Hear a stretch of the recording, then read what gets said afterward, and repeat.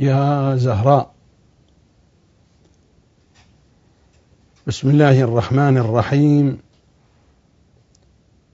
سلام على آل ياسين.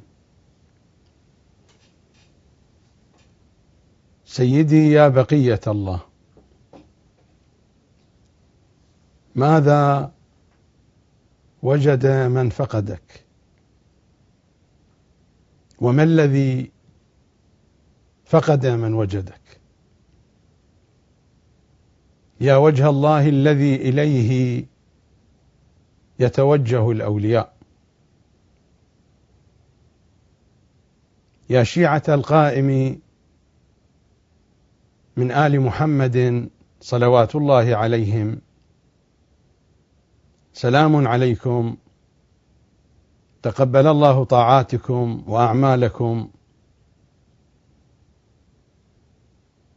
ووفقني وإياكم لمعرفة إمام زماننا صلوات الله وسلامه عليه.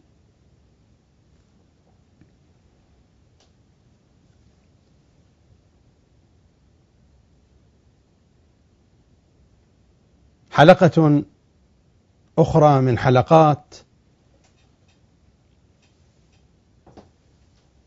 الملف المهدوي، ولا زال الكلام متواصلا في فناء إمام زماننا الحجة بن الحسن. عناوين هذا الملف: الولادة، الغيبة، الظهور، الظلام، المعرفة، الوصال، التكليف الشرعي، والخاتمة. تقدم الحديث في الولادة والغيبة والظهور، ومر شطر من الكلام في الحلقة الماضية وهي الرابعة تحت عنوان الظلامة، وهذه الحلقة الخامسة. عنوان الظلامة في هذا الملف جعلته تحت عنوانين فرعيين. العنوان الأول ما بين المهم والأهم، وهي مشكلتنا الكبيرة في الوسط الشيعي في التعامل مع محمد وآل محمد، وبنحو خاص مع إمام زماننا الحجة بن الحسن صلوات الله وسلامه عليه. تقدم الحديث في الحلقة الماضية حيث ألقيت شيئا من الضوء على مدرسة الشيخ الوائلي، المدرسة الخطابية الأولى في وسطنا الشيعي، وبالذات في وسطنا الشيعي العربي. وتحدثت أيضا عن جانب وعن صور من تفسير الميزان الذي يعتبره الكثيرون، وأنا واحد منهم، أفضل تفاسير علمائنا في وسطنا الشيعي. كان بودي أن أتناول مطالب أخرى تحت هذا العنوان، تحت عنوان ما بين المهم والأهم، ولكن ضيق الوقت يحول فيما بيني وبين ذلك. ربما أتناول تلك المطالب في أوقات أخرى، إنما أختم حديثي بمجموعة من كلمات أهل بيت العصمة على أساسها نستطيع أن نميز بين المهم والأهم، وأنتقل بعد ذلك إلى العنوان الثاني من عناوين الظلامة، لأنني أحاول أن أختصر الحديث بقدر ما أتمكن. بحار الأنوار، الجزء الثاني بحسب طبعة مؤسسة الوفاء، رواية ينقلها عن رجال الكشي بسنده عن علي ابن سويد السائي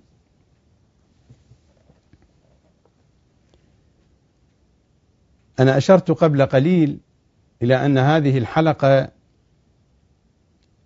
هي الحلقة الخامسة. الحلقة الخامسة كانت هي الحلقة الماضية، والحلقة التي نحن فيها الآن هي الحلقة السادسة من حلقات الملف المهدوي.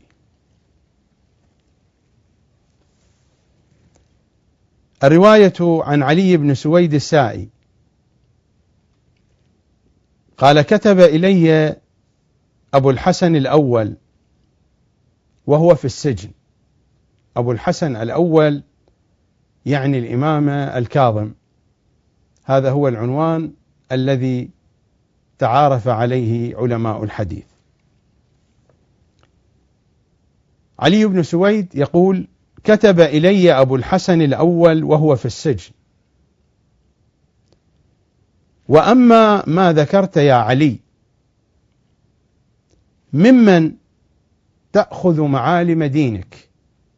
يسأل الإمام الكاظم عمن يأخذ معالم دينه، ممن تأخذ معالم دينك، ومعالم الدين هي أصوله قبل فروعه. الإمام يقول له: لا تأخذن معالم دينك عن غير شيعتنا.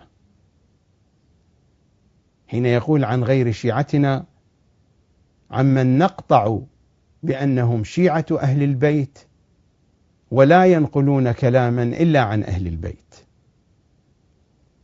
لا تأخذن معالم دينك عن غير شيعتنا. لماذا؟ الإمام يبين: فإنك إن تعديتهم، إذا تعديت الشيعة وذهبت إلى غيرهم، أخذت دينك عن الخائنين الذين خانوا الله ورسوله وخانوا أماناتهم، إنهم ائتمنوا على كتاب الله جل وعلا فحرفوه وبدلوه. كيف حرفوه؟ كيف بدلوه؟ هل حرفوا ألفاظه؟ أبدا، حرفوا معانيه، ولم يلجأوا إلى الذي يبين حقائق القرآن وهم العترة. حرفوه وبدلوه حين قالوا حسبنا كتاب الله، فعزلوا الكتاب عن العترة.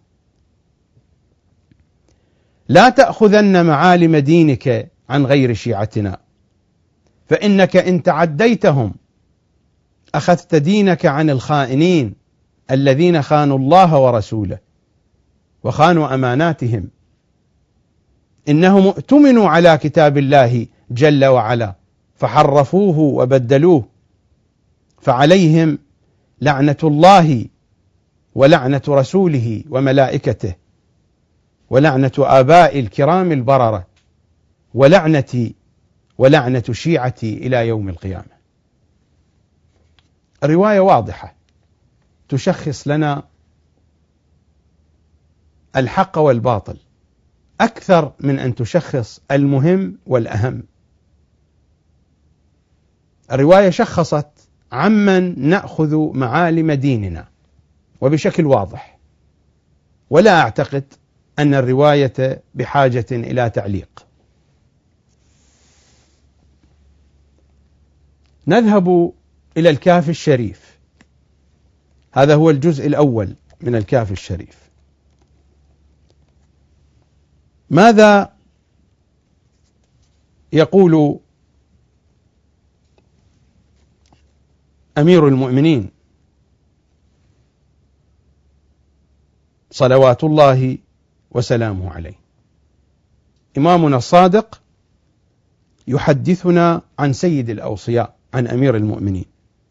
رواية طويلة أخذ منها موطن الحاجة. فلا يدخل الجنة إلا من عرفنا وعرفناه، فلا يدخل الجنة إلا من عرفنا وعرفناه، ولا يدخل النار إلا من أنكرنا وأنكرناه. إن الله تبارك وتعالى لو شاء لعرف العباد نفسه، ولكن جعل محمدا وآل محمد، ولكن جعلنا أبوابه وصراطه وسبيله والوجه الذي يؤتى منه.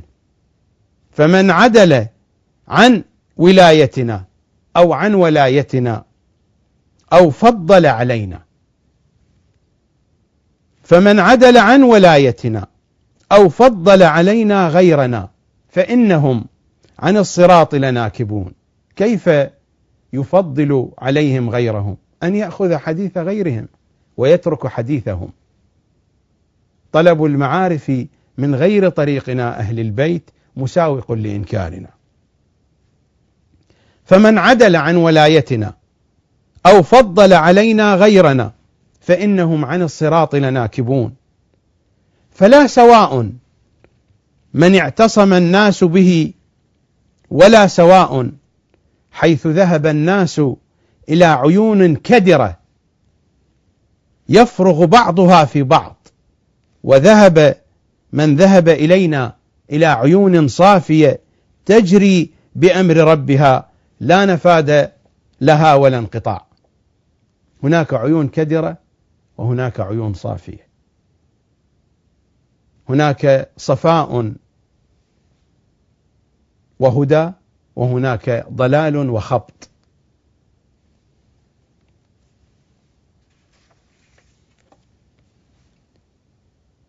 رواية قصيرة تجمع كل المعنى عن زرارة عن أبي جعفر عليه السلام.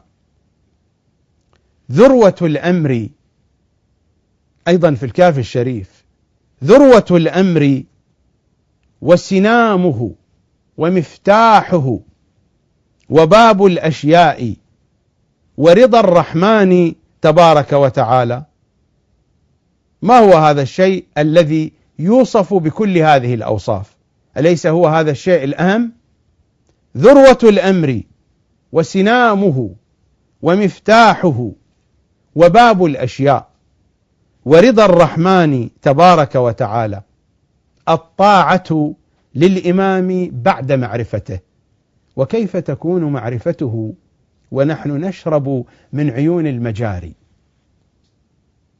معرفة أهل البيت إنما نأخذها من حديثهم، لا من أوساخ المخالفين ومن قمامات أعداء أهل البيت، من العيون الصافية لا من العيون الكدرة. الإمام قال لنا، هو يقول حيث ذهب الناس إلى عيون كدرة يفرغ بعضها في بعض، مجاري، يعني مجاري، المجاري هو هذا وصف المجاري. وذهب من ذهب إلينا إلى عيون صافية، عيون صافية جارية تجري بأمر ربها لا نفاد لها ولا انقطاع، غير راكدة. العيون الكدرة الراكدة المتعفنة هي عيون مجاري المخالفين التي يكرع من يكرع منها من رموزنا الشيعية ولا أدري لماذا.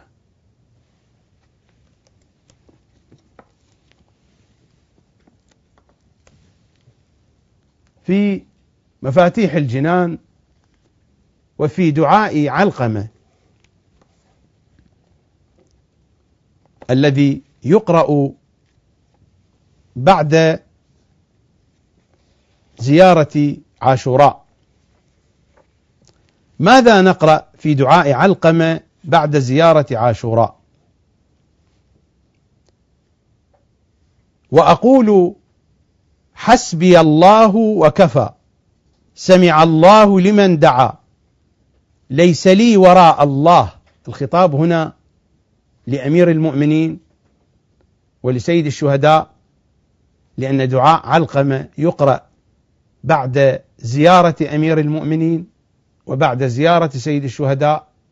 الخطاب لمحمد وآل محمد: ليس لي وراء الله ووراءكم يا سادتي منتهى، أنتم الرقم الأعلى، لا يوجد شيء آخر.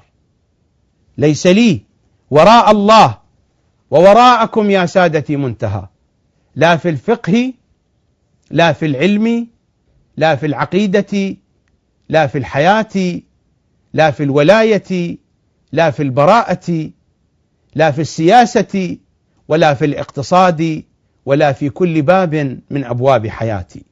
ليس لي وراء الله ووراءكم يا سادتي منتهى. الذي يجد منتهى وراء محمد وآل محمد تعسل له في هذه الحياة وتعسل له في تلك الحياة. ليس لي وراء الله ووراءكم يا سادتي منتهى. ما معنى أن نقرأ هذه الكلمات في الزيارة الجامعة الكبيرة؟ هؤلاء الذين يكرعون من حديث المخالفين ويشحنون المجالس والفضائيات بفكر أعداء أهل البيت، ألا يقرؤون زيارة الجامعة؟ ألا يقفون عند هذه العبائر والإمام الهادي يعطينا هذا الدستور وهذا النص الكامل، القول البليغ الكامل؟ ماذا نقول لهم؟ نخاطب الأئمة: مستشفع إلى الله عز وجل بكم، مستشفع إلى الله عز وجل بكم. وهذا الاستشفاع في الدنيا وفي الآخرة، شفاعة أهل البيت في الدنيا وفي الآخرة. شفاعة أهل البيت تصاحبنا مع كل نفس. مستشفع إلى الله عز وجل بكم، هذه الكلمة متى يقولها الزائر؟ يقول: زائر لكم لائذ عائذ بقبوركم.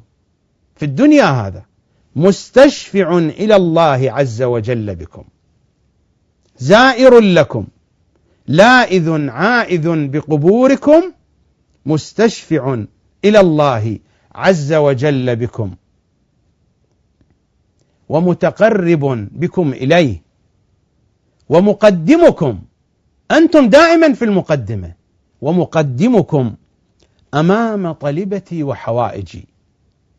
أنتم في المقدمة في طلبتي وحوائجي الدينية الدنيوية الأخروية، أنتم المقدمة.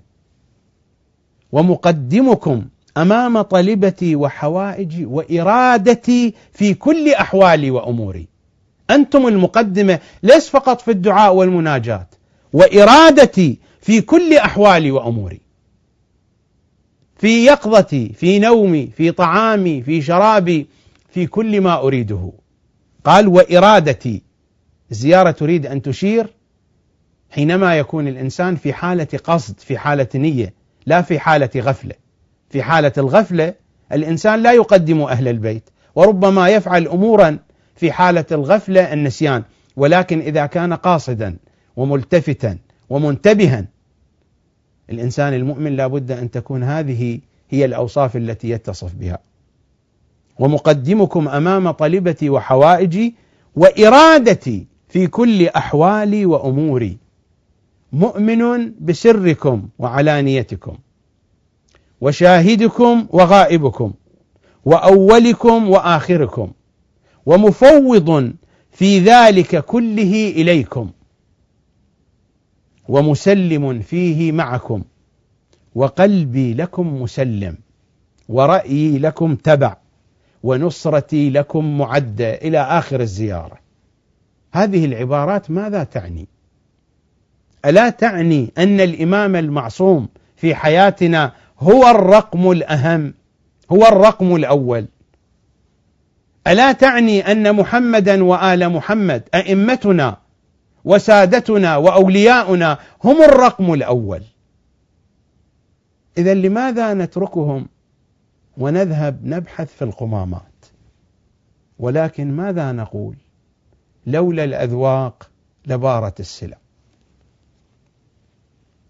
وشبيه الشيء منجذب إليه، وكل جنس لاحق بجنسه.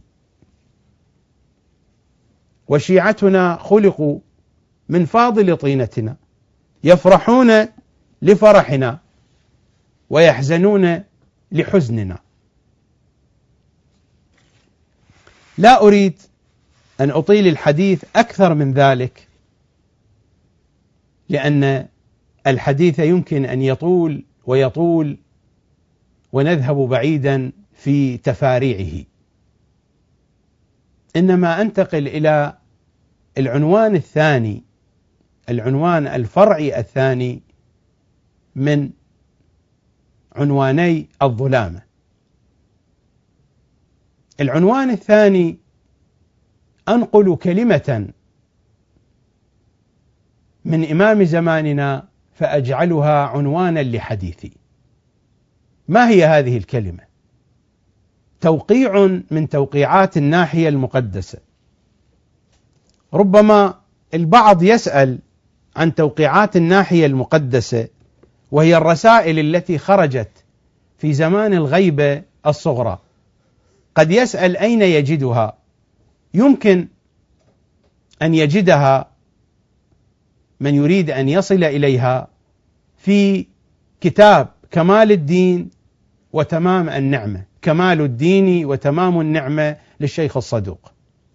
ويمكن أن يجدها في كتاب الاحتجاج في الجزء الثاني من كتاب الاحتجاج لشيخنا الطبرسي رضوان الله تعالى عليه.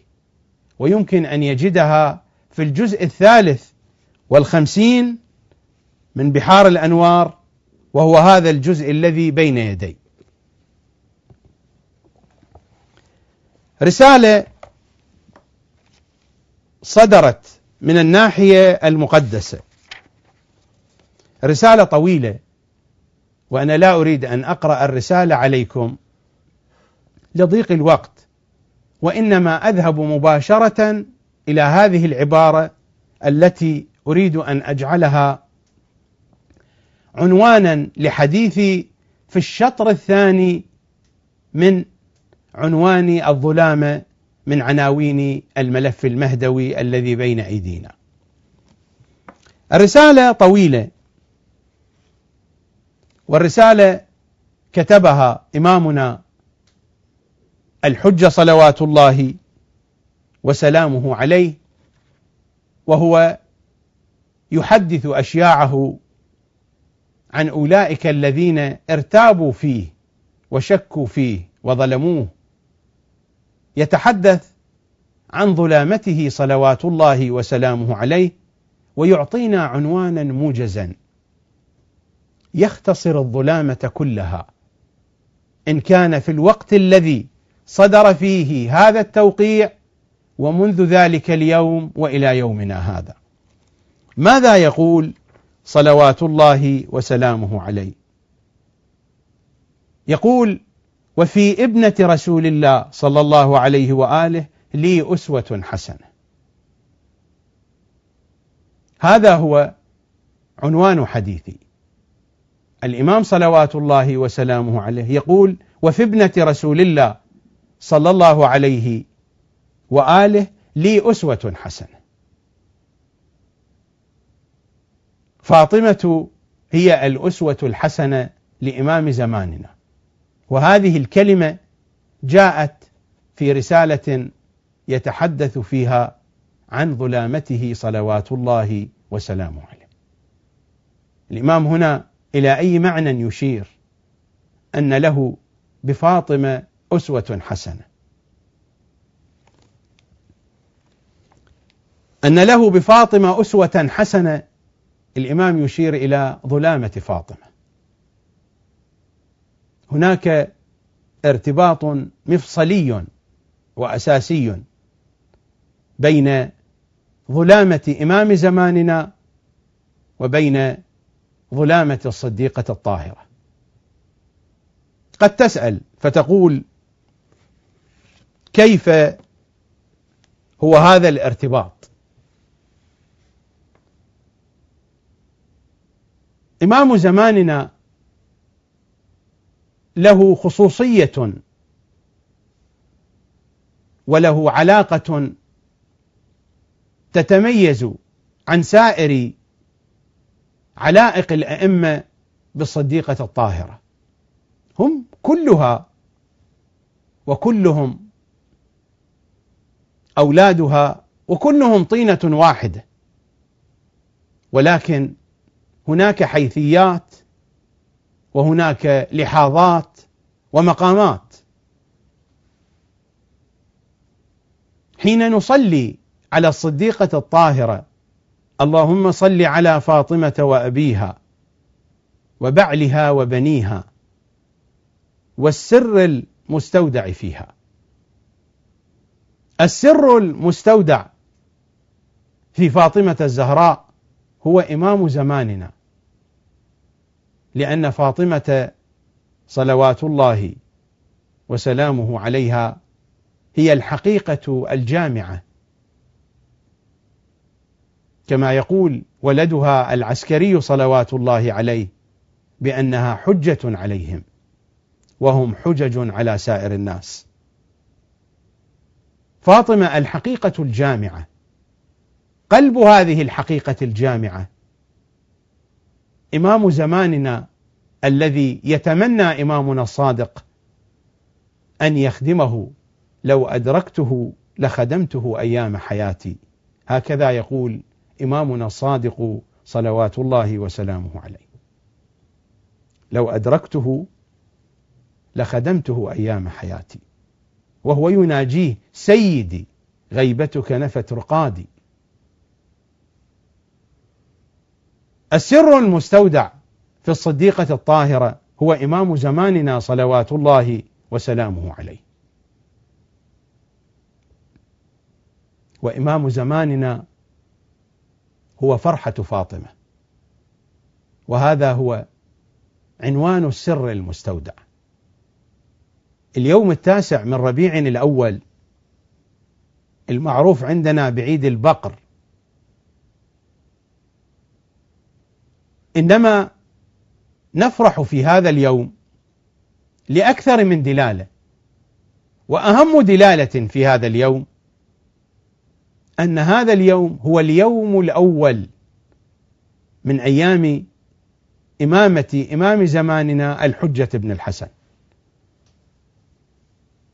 نعم، هو يوم لهلاك أعداء أهل البيت، ذلك عنوان آخر، لكن العنوان الأول في اليوم 9 من شهر ربيع الأول لأن الإمام العسكري استشهد في اليوم 8. اليوم 9 هو اليوم الأول من أيام إمامة إمام زماننا الحجة بن الحسن، لذلك نسمي هذا اليوم بفرحة الزهراء. إمام زماننا هو فرحة الزهراء، وهو السر المستودع فيها. ظلامته ظلامتها وظلامتها ظلامته صلوات الله وسلامه عليه. هناك ارتباط مفصلي بين إمام زماننا وبين الصديقة الكبرى. يأتي سؤال هنا: ما هي ظلامة فاطمة؟ ظلامة فاطمة لا يعرفها على حدودها وبحدودها إلا هو الذي يجعل من فاطمة أسوة يتأسى بها، ويجعل من ظلامة فاطمة عنوانا لظلامته صلوات الله وسلامه عليه.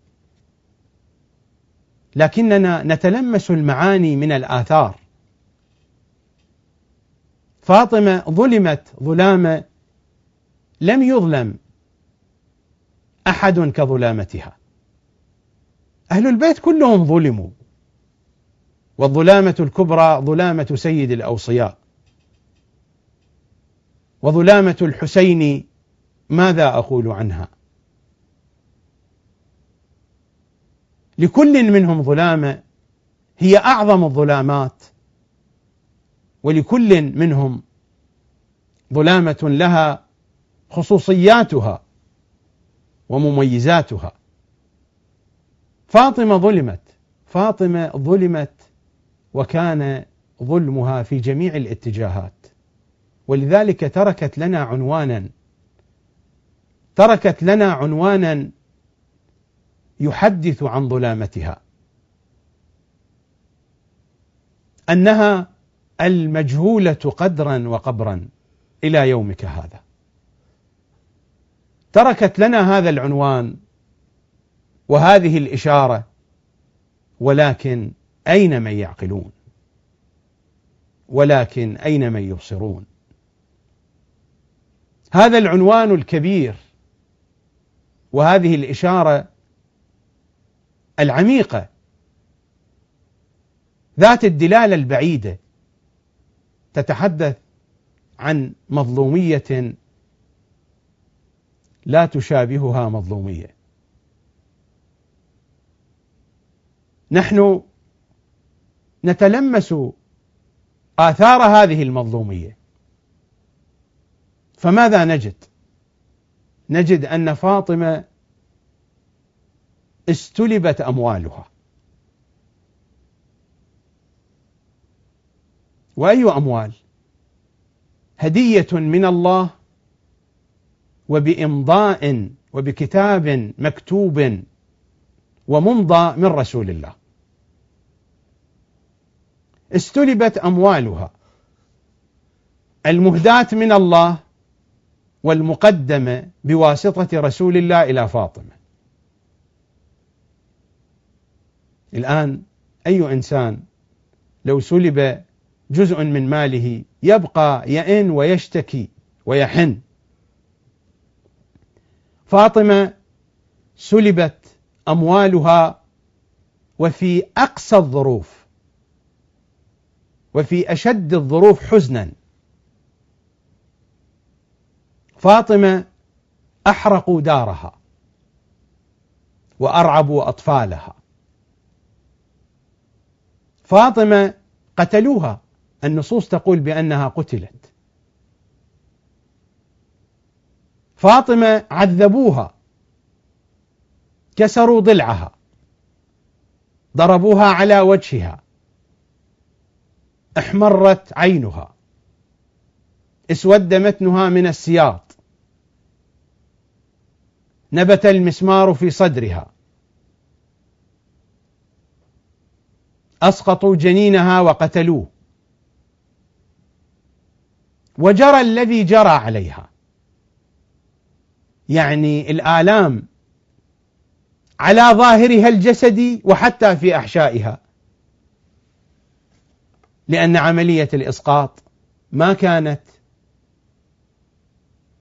بطريقة قد تتعرض لها سائر النساء، مع الأوضاع النفسية ومع الضغط الشديد والعصر بين الباب والجدار، ومع كسر الضلع، ومع المسمار، ومع الساطر، والضرب بنعل السيف، وكل الذي جرى عليها. وبعد ذلك قتلت. دام مرضها حتى قتلت. منعوها حتى من البكاء. ولما خرجت إلى خارج بيتها إلى الفضاء، إلى مكان بعيد تستظل بشجرة بأراكة، قطعوا أراكتها، حتى الأراكة التي تستظل بها قطعوها. فاضطر سيد الأوصياء أن يبني لها بيتا بعيدا عن الناس، هو بيت الأحزان، اسمه بيت الأحزان. يعني كانت تعيش في بيت سقفه جدرانه من الحزن. وأمام عينيها يهتك دين أبيها، أمام عينيها تهتك حرمة أبيها، مسجن على الفراش والقوم هرولوا إلى السقيفة. وأكثر آلام فاطمة هي آلام علي. فاطمة صلوات الله عليها حتى حين سقطت بعد أن أسقطت الجنين ووقعت على وجهها وهي تقول: النار تسفع وجهي،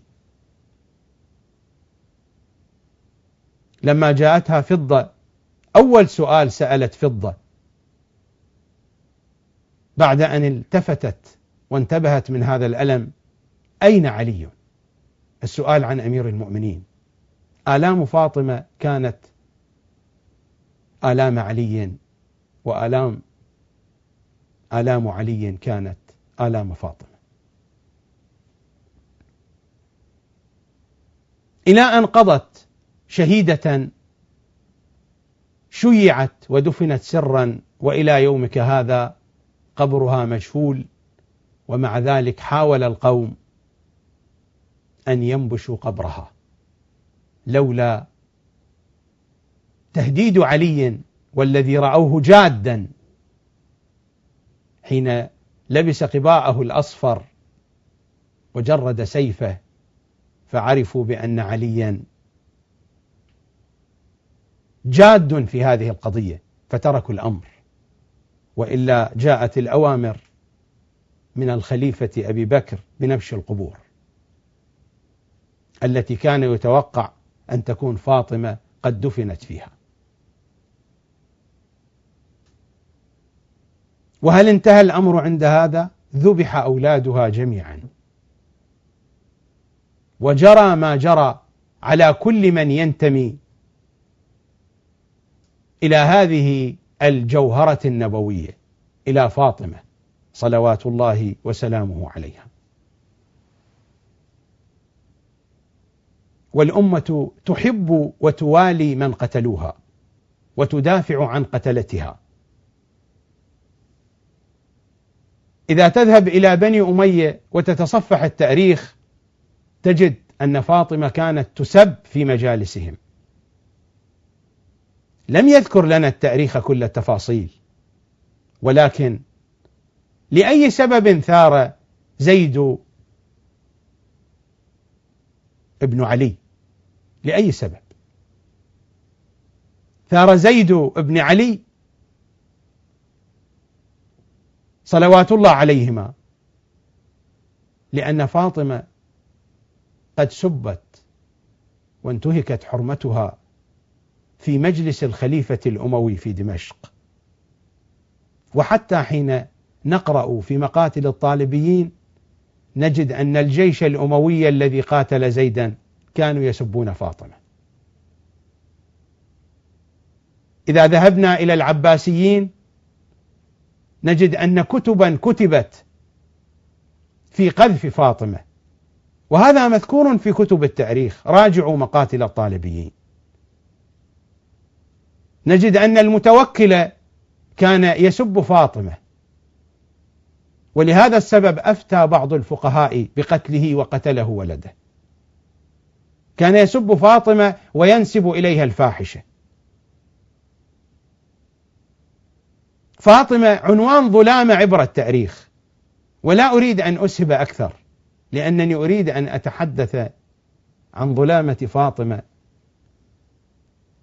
في وسطنا الشيعي. أولئك عادوا فاطمة حتى في حياة النبي. نحن إذا قرأنا سورة الكوثر ماذا نقرأ؟ إن شانئك هو الأبتر.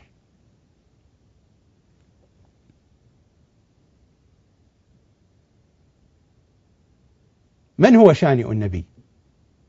عمرو بن العاص وأبوه العاص السهمي. وهذا عنوان: إن شانئك هو الأبتر، لأنهم كانوا يقولون بأن محمدا ليس عنده إلا فاطمة فهو أبتر، ليس عنده أولاد، ما عنده إلا فاطمة فهو أبتر، هو عداء لفاطمة. لذلك الكوثر هو عنوان لفاطمة، إنا أعطيناك الكوثر. العداء في أصله لفاطمة، لكنه عنون لرسول الله. العداء لفاطمة كان منذ البداية، حتى في زمان رسول الله، ويستمر العداء، وظلامة فاطمة ظلامة طويلة. لذلك أمير المؤمنين في نهج البلاغة ماذا يقول؟ ماذا يقول أمير المؤمنين صلوات الله وسلامه عليه بعد أن دفن الصديقة الكبرى ووقف على قبرها الشريف؟ يناجي رسول الله، يخاطب النبي الأعظم: أما حزني فسرمد. سرمد يعني لا نهاية له، وهذا هو حزن آل محمد على أمهم فاطمة، وهذا هو حزن إمام زماننا. هل تعتقدون أن فارقا بين حزن علي وبين حزن إمام زماننا؟ أبدا. حزن علي هو حزن الحجة بن الحسن. أما حزني فسرمد، وأما ليلي فمسهد، إلى أن يختار الله لي دارك التي أنت بها مقيم، وستنبئك ابنتك. بماذا تنبئك يا رسول الله؟ بتضافر أمتك على هضمها. الأمة متضافرة على هضم فاطمة.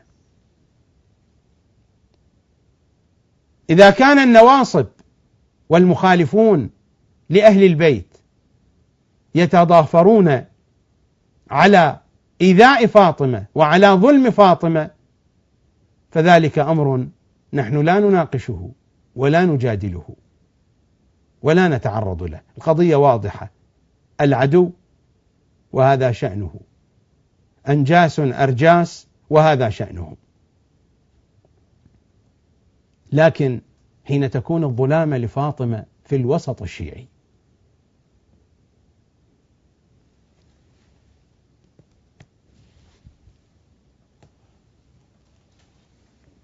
لنستمع إلى هذه الرواية ولنرى هل نجد لها تطبيقا في حياتنا. الرواية يرويها الكشي في رجاله عن سدير أو سدير الصيرفي قال: دخلت على أبي جعفر عليه السلام ومعي سلمة بن كهيل وأبو المقدام ثابت الحداد وسالم ابن أبي حفصة وكثير النواء وجماعة معهم، وعند أبي جعفر عليه السلام أخوه زيد بن علي. ذكرنا زيدا قبل قليل، وأن ثورته ونهضته كانت لأجل فاطمة. وعند أبي جعفر عليه السلام أخوه زيد بن علي، وكان هناك نقاش في الذين بايعوا زيد بن علي. قسم منهم كانوا يوالون أبا بكر وعمر. القضية الآن محرفة في كتب المخالفين لأهل البيت، يقولون بأن زيدا اختلف مع بعض أصحابه لأنهم تبرؤوا من أبي بكر وعمر. القضية بالعكس، القضية الحقيقية هي بالعكس. لذلك عندنا في الروايات حين وقع السهم في جبهة زيد، فماذا كان يقول زيد؟ هما قتلاني، يشير إلى الأول والثاني، هما قتلاني، هما ضرباني. كان يردد هذه العبارة زيد بن علي صلوات الله عليه، هما يشير إلى الأول والثاني، هما قتلاني. هذا السهم الذي وقع في جبهته وأرداه قتيلا منهما، من هناك كانت الرمية، من السقيفة. وعند أبي جعفر عليه السلام أخوه زيد بن علي عليهم السلام، فقالوا لأبي جعفر هؤلاء المجموعة: نتولى عليا وحسنا وحسينا ونتبرأ من أعدائهم. قال: نعم، يعني هذا أمر حسن. قالوا: نتولى أبا بكر وعمر ونتبرأ من أعدائهم. فالتفت إليهم زيد بن علي قال لهم: أتتبرؤون من فاطمة؟ تقولون نتولى أبا بكر وعمر ونتبرأ من أعدائهم، فاطمة عدوتهم، أتتبرؤون من فاطمة؟ بترتم أمرنا، يشير إلى الأبتر، قضية متواصلة، بترتم أمرنا بتركم الله. فيومئذ سموا البترية، هذا الاسم لفرقة من الفرق تسمى بالفرقة البترية، وهم الذين يحملون هذه العقيدة، يوالون عليا وحسنا وحسينا ويتبرؤون من أعدائهم، ويوالون أبا بكر وعمر ويتبرؤون من أعدائهم. ألا توجد مصاديق في وسطنا الشيعي لمثل هذه العقيدة؟ ابحثوا عنها. يمكنني أن أشخصهم بالدقة، لكنني لا أريد أن أذهب إلى هذه الجهة. وبالوثائق من خلال الكتب ومن خلال المصادر.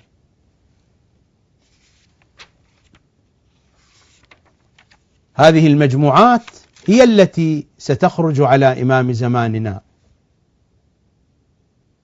ويسير إلى الكوفة.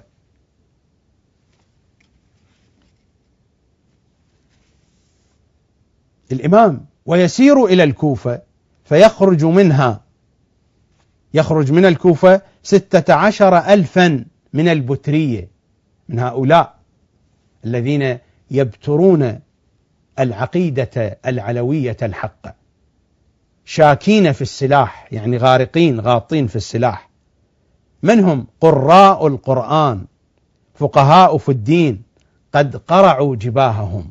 قرعوا جباههم إما هي آثار السجود أو أنهم قد حلقوا رؤوسهم. قد قرعوا جباههم وشمروا ثيابهم وعمهم النفاق، وكلهم يقول: يا ابن فاطمة ارجع، لا حاجة لنا فيك. فيضع السيف فيهم إلى آخر الرواية. والرواية الثانية في دلائل الإمامة، هذه الرواية موجودة في الكتاب المبين وفي بيان الأئمة وفي مصادر أخرى. الرواية الثانية عن إمامنا الباقر في دلائل الإمامة للمحدث الطبري الإمامي: ويسير إلى الكوفة فيخرج منها 16,000 من البترية، شاكين في السلاح، قراء القرآن، فقهاء في الدين. هؤلاء البترية الذين يبترون العقيدة العلوية، الذين يوالون أبا بكر وعمر ويتبرؤون من أعدائهم، كما قال لهم زيد صلوات الله وسلامه عليه: بترتم أمرنا بتركم الله. فيومئذ سموا البترية.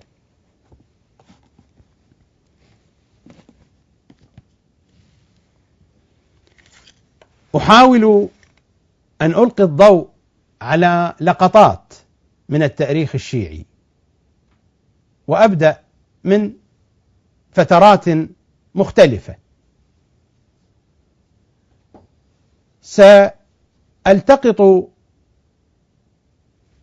10 لقطات، وإلا اللقطات كثيرة، لكن 10 هو عدد الكثرة. الكثرة متى تبدأ؟ يقولون جمع القلة يبدأ من 3 إلى 9، وجمع الكثرة يبدأ من 10 فما فوق. أنا أكتفي 10، وإلا الوقت لا يكفي ونحتاج إلى حلقات طويلة. لكن أخذ نماذج مختلفة. نموذج من النماذج من علمائنا الأجلاء المحقق الثاني، وهو علي بن عبد العالي الكركي العاملي. كان من مراجع النجف، ثم ذهب إلى زيارة الإمام الرضا. الصفويون الشاه طهماسب الصفوي تمسك به وقال له: ابقى أنت هنا وأدر الأمور، فأنت نائب إمام الزمان. والقصة لها تفصيل. هذا العالم كان معروفا بشدة براءته من أعداء الزهراء، كان يديم لعن أعداء الزهراء، مجالسه مشحونة بلعن وذكر مطاعن أعداء الزهراء. من قرأ تاريخه يعرف هذه الحقيقة. ومن أبرز كتبه الباقية في هذا الباب كتابه نفحات اللاهوت في لعن الجبت والطاغوت. لو كان هناك مجال من الوقت لقرأت لكم من هذا الكتاب. يمكنكم أن تراجعوا الكتاب نفحات اللاهوت في لعن الجبت والطاغوت. العنوان واضح، كما يقال بأن المكتوب يقرأ من عنوانه، فعنوان الكتاب واضح: نفحات اللاهوت في لعن الجبت والطاغوت. هذا الرجل ما كان جزاؤه وفي الوسط الشيعي. بعد مدة من الزمن قضاها في إيران رجع إلى النجف للزيارة، وإلا هو قد صار في منصب شيخ الإسلام في إيران، وكان هو الفقيه الأول في الدولة الصفوية في أيامه. جاء إلى النجف للزيارة، وجاء يحمل معه الأموال والهدايا، وأصلح شيئا من أوضاع النجف. ماذا كان جزاء المحقق الكركي وفي الوسط الشيعي وفي النجف؟ وتعلمون متى؟ لو قرأتم التاريخ ستجدون بأن آخر يوم من أيام حياته هو اليوم 18 من شهر ذي الحجة، يعني في عيد الغدير. سموه وقضى مسموما. لا أريد الدخول في تفاصيل قصة سمه، الكلام فيها كثير ومختلف. لكن هذا الرجل لشدة عدائه لأعداء الزهراء قضى مسموما. أين؟ في النجف. وفي أي يوم؟ في اليوم 18 من شهر ذي الحجة في عيد الغدير. وقد قرأت في بعض الكتب أنه قد دعي إلى وليمة في النجف، وليمة يحضرها العلماء، وفي هذه الوليمة دس إليه السم واستشهد رضوان الله تعالى عليه المحقق الثاني علي بن عبد العالي الميسي الكركي العاملي. هذه صورة ثانية. تلاحظون ظلامة الزهراء، مثل ما الزهراء خفي قبرها وخفيت ظلامتها. ظلامة الزهراء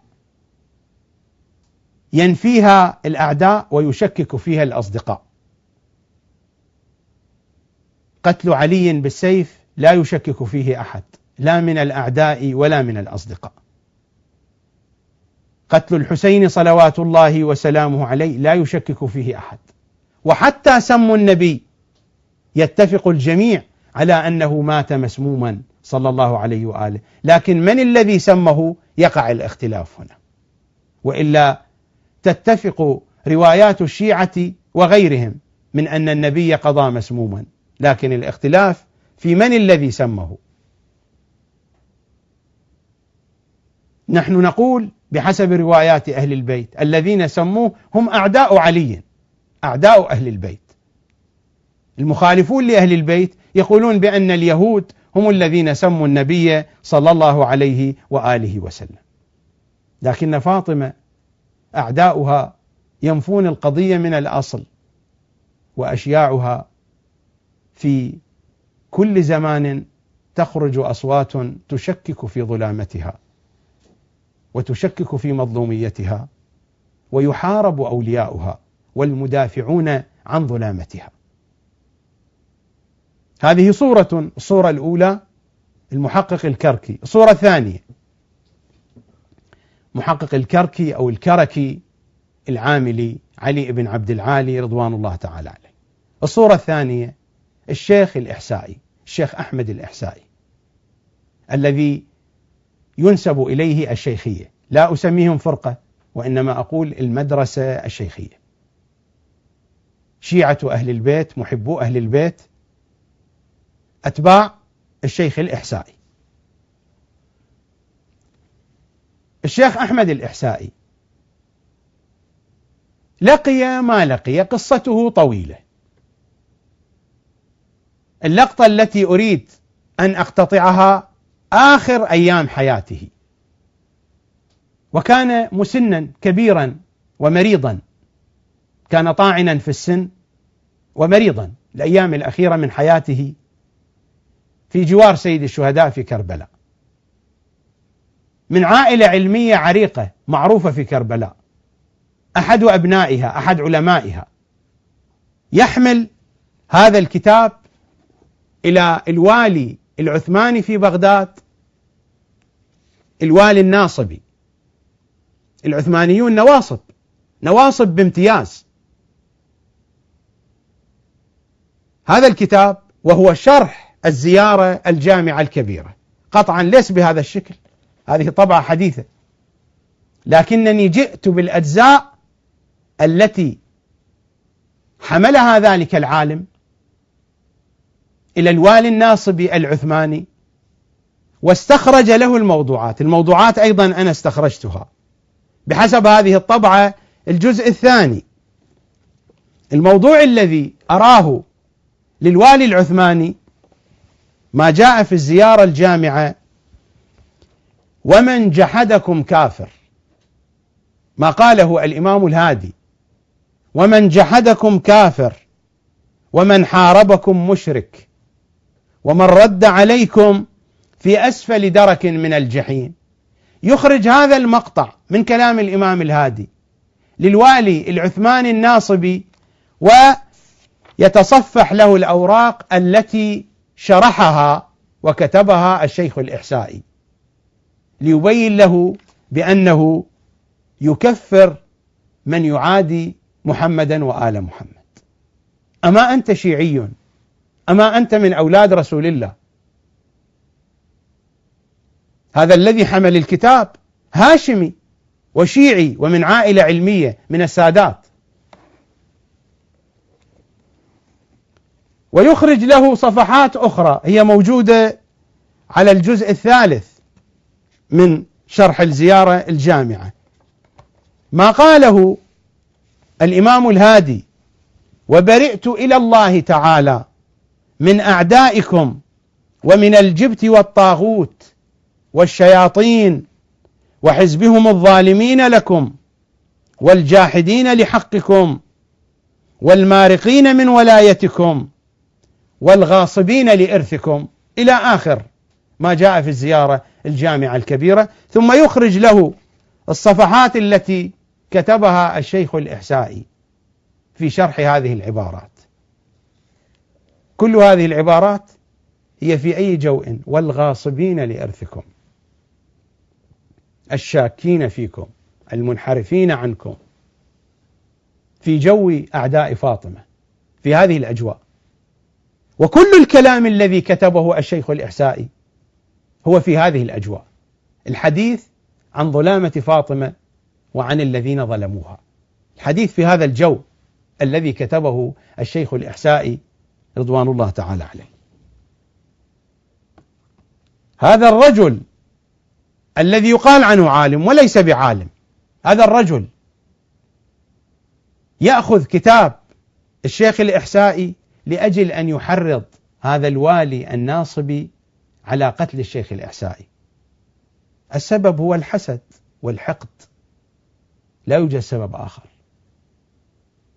وبسبب هذا الأمر وصل الخبر إلى الشيخ الإحسائي، فخرج فارا على وجهه مع عائلته في ظروف قاسية، خرج من العراق على كبر سنه، كان يحب أن يجاور الحسين وأن يدفن هناك، خرج من كربلاء وخرج إلى المدينة، وقد دفن عند القبور الأربعة، لكن بعد ما هدمت القبور هدم قبره وضاع.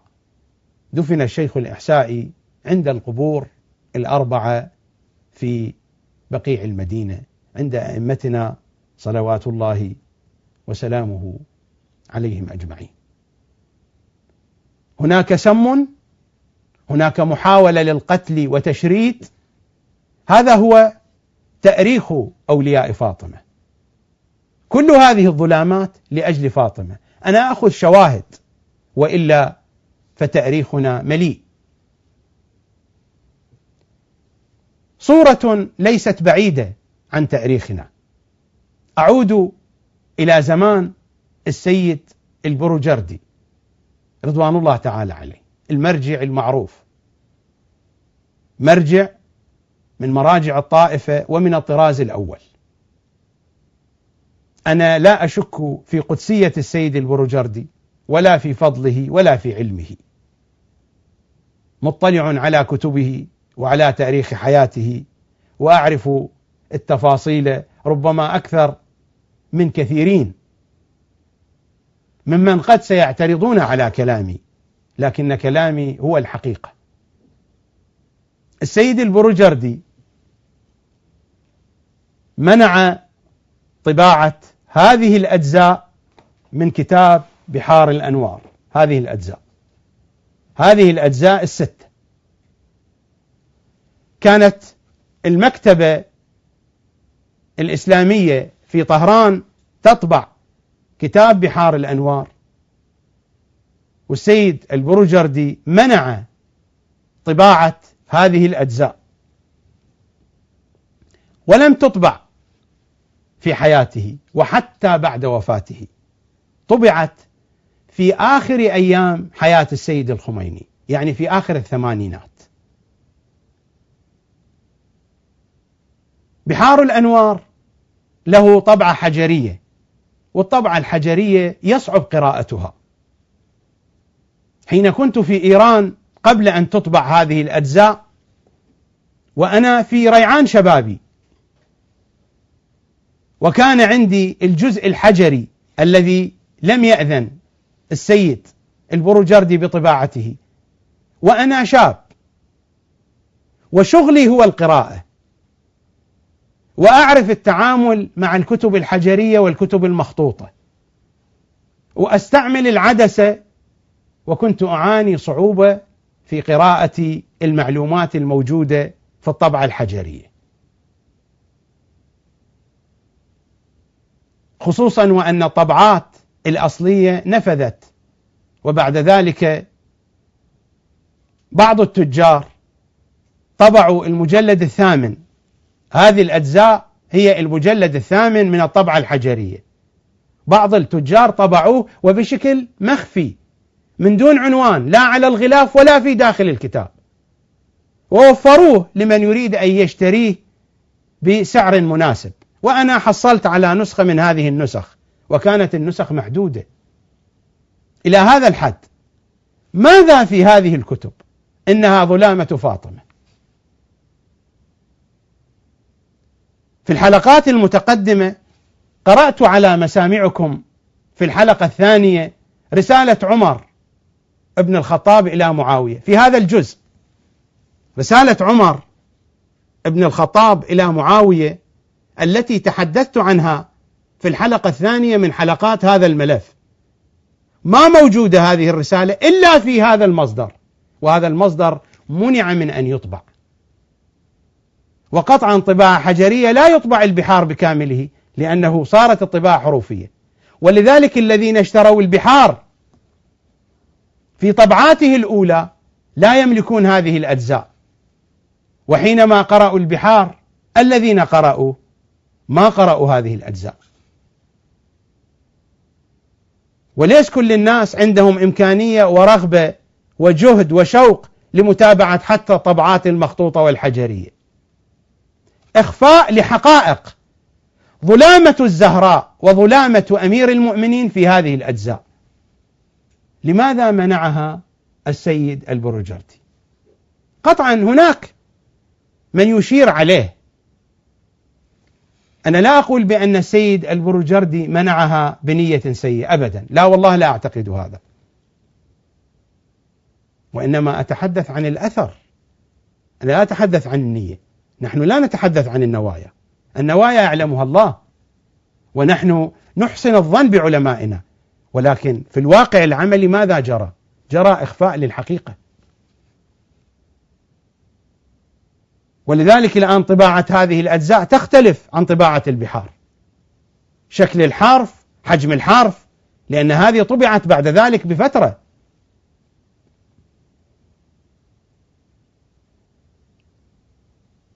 يعني السيد البروجردي توفي في بداية الستينات، توفي في بداية الستينات 1960 1380 هجري. يعني ما بين وفاة السيد، وقطعا السيد منع الطباعة في حياته لا في وفاته، لكن لنأخذ من تاريخ وفاته من سنة 1960 إلى نهاية الثمانينات، يعني أكثر من 30 سنة ظلامة الزهراء وظلامة أمير المؤمنين تحجب عن الطباعة. لماذا؟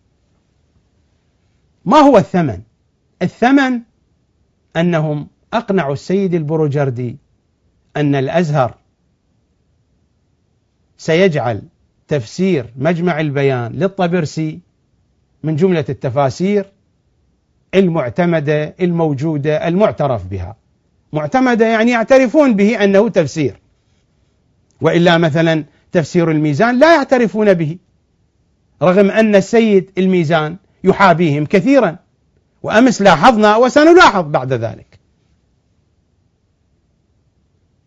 أنا أعرف أحد الأساتذة ممن كانت أطروحة الدكتوراه عنده في تفسير الميزان وقدمها في جامع الأزهر، ضايقوه كثيرا على هذه القضية وحاولوا أن يبدلوا مشروعه، مع أن طرحه الموجود في الرسالة هو قريب من أطروحاتهم،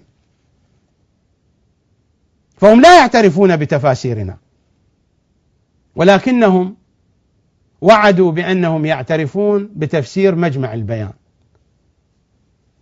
وسواء اعترفوا أم لم يعترفوا ماذا سيحدث؟ ومع ذلك أنا سأحدثكم عن تفسير مجمع البيان. تفسير مجمع البيان لشيخنا الطبرسي رضوان الله تعالى عليه، هذا التفسير هو من أشهر تفاسير الشيعة، وقد يكون هو التفسير الرسمي لحوزة النجف. يعني التفسير الأول الذي يذكر في حوزتنا في النجف هو مجمع البيان. مجمع البيان ارجعوا إليه. أولا، نسبة حديث المخالفين فيه أكثر من حديث أهل البيت، لأنه يذكر كل الآراء، ومن جملة الآراء يأتي ذكر أهل البيت، ويذكر قول الإمام الصادق وقول الإمام الباقر كرأس من الرؤوس، يعني الرؤوس متساوية في مجمع البيان، قال فلان وفلان وفلان وقال الباقر، الرؤوس متساوية، التفسير موجود وراجعوا. كيف كتب الطبرسي هذا التفسير؟ هناك علم الكثيرون يجهلون به، هو العلم بالكتب، تاريخ الكتب، كيف ألفت، مصادر الكتب، صحيح هذا العلم ليس مكتوبا في كتاب، ولكن يأتي من طول فترة التحقيق والمتابعة والتدقيق، وهو علم من العلوم الأساسية في البحث والتحقيق والدراسة. مجمع البيان كيف ألفه الشيخ الطبرسي؟ جمع كل التفاسير في عصره، التفاسير الشيعية والتفاسير السنية، كل التفاسير، ولخصها في هذا التفسير. قطعا التفاسير السنية كانت أكثر عددا، التفاسير الشيعية أقل.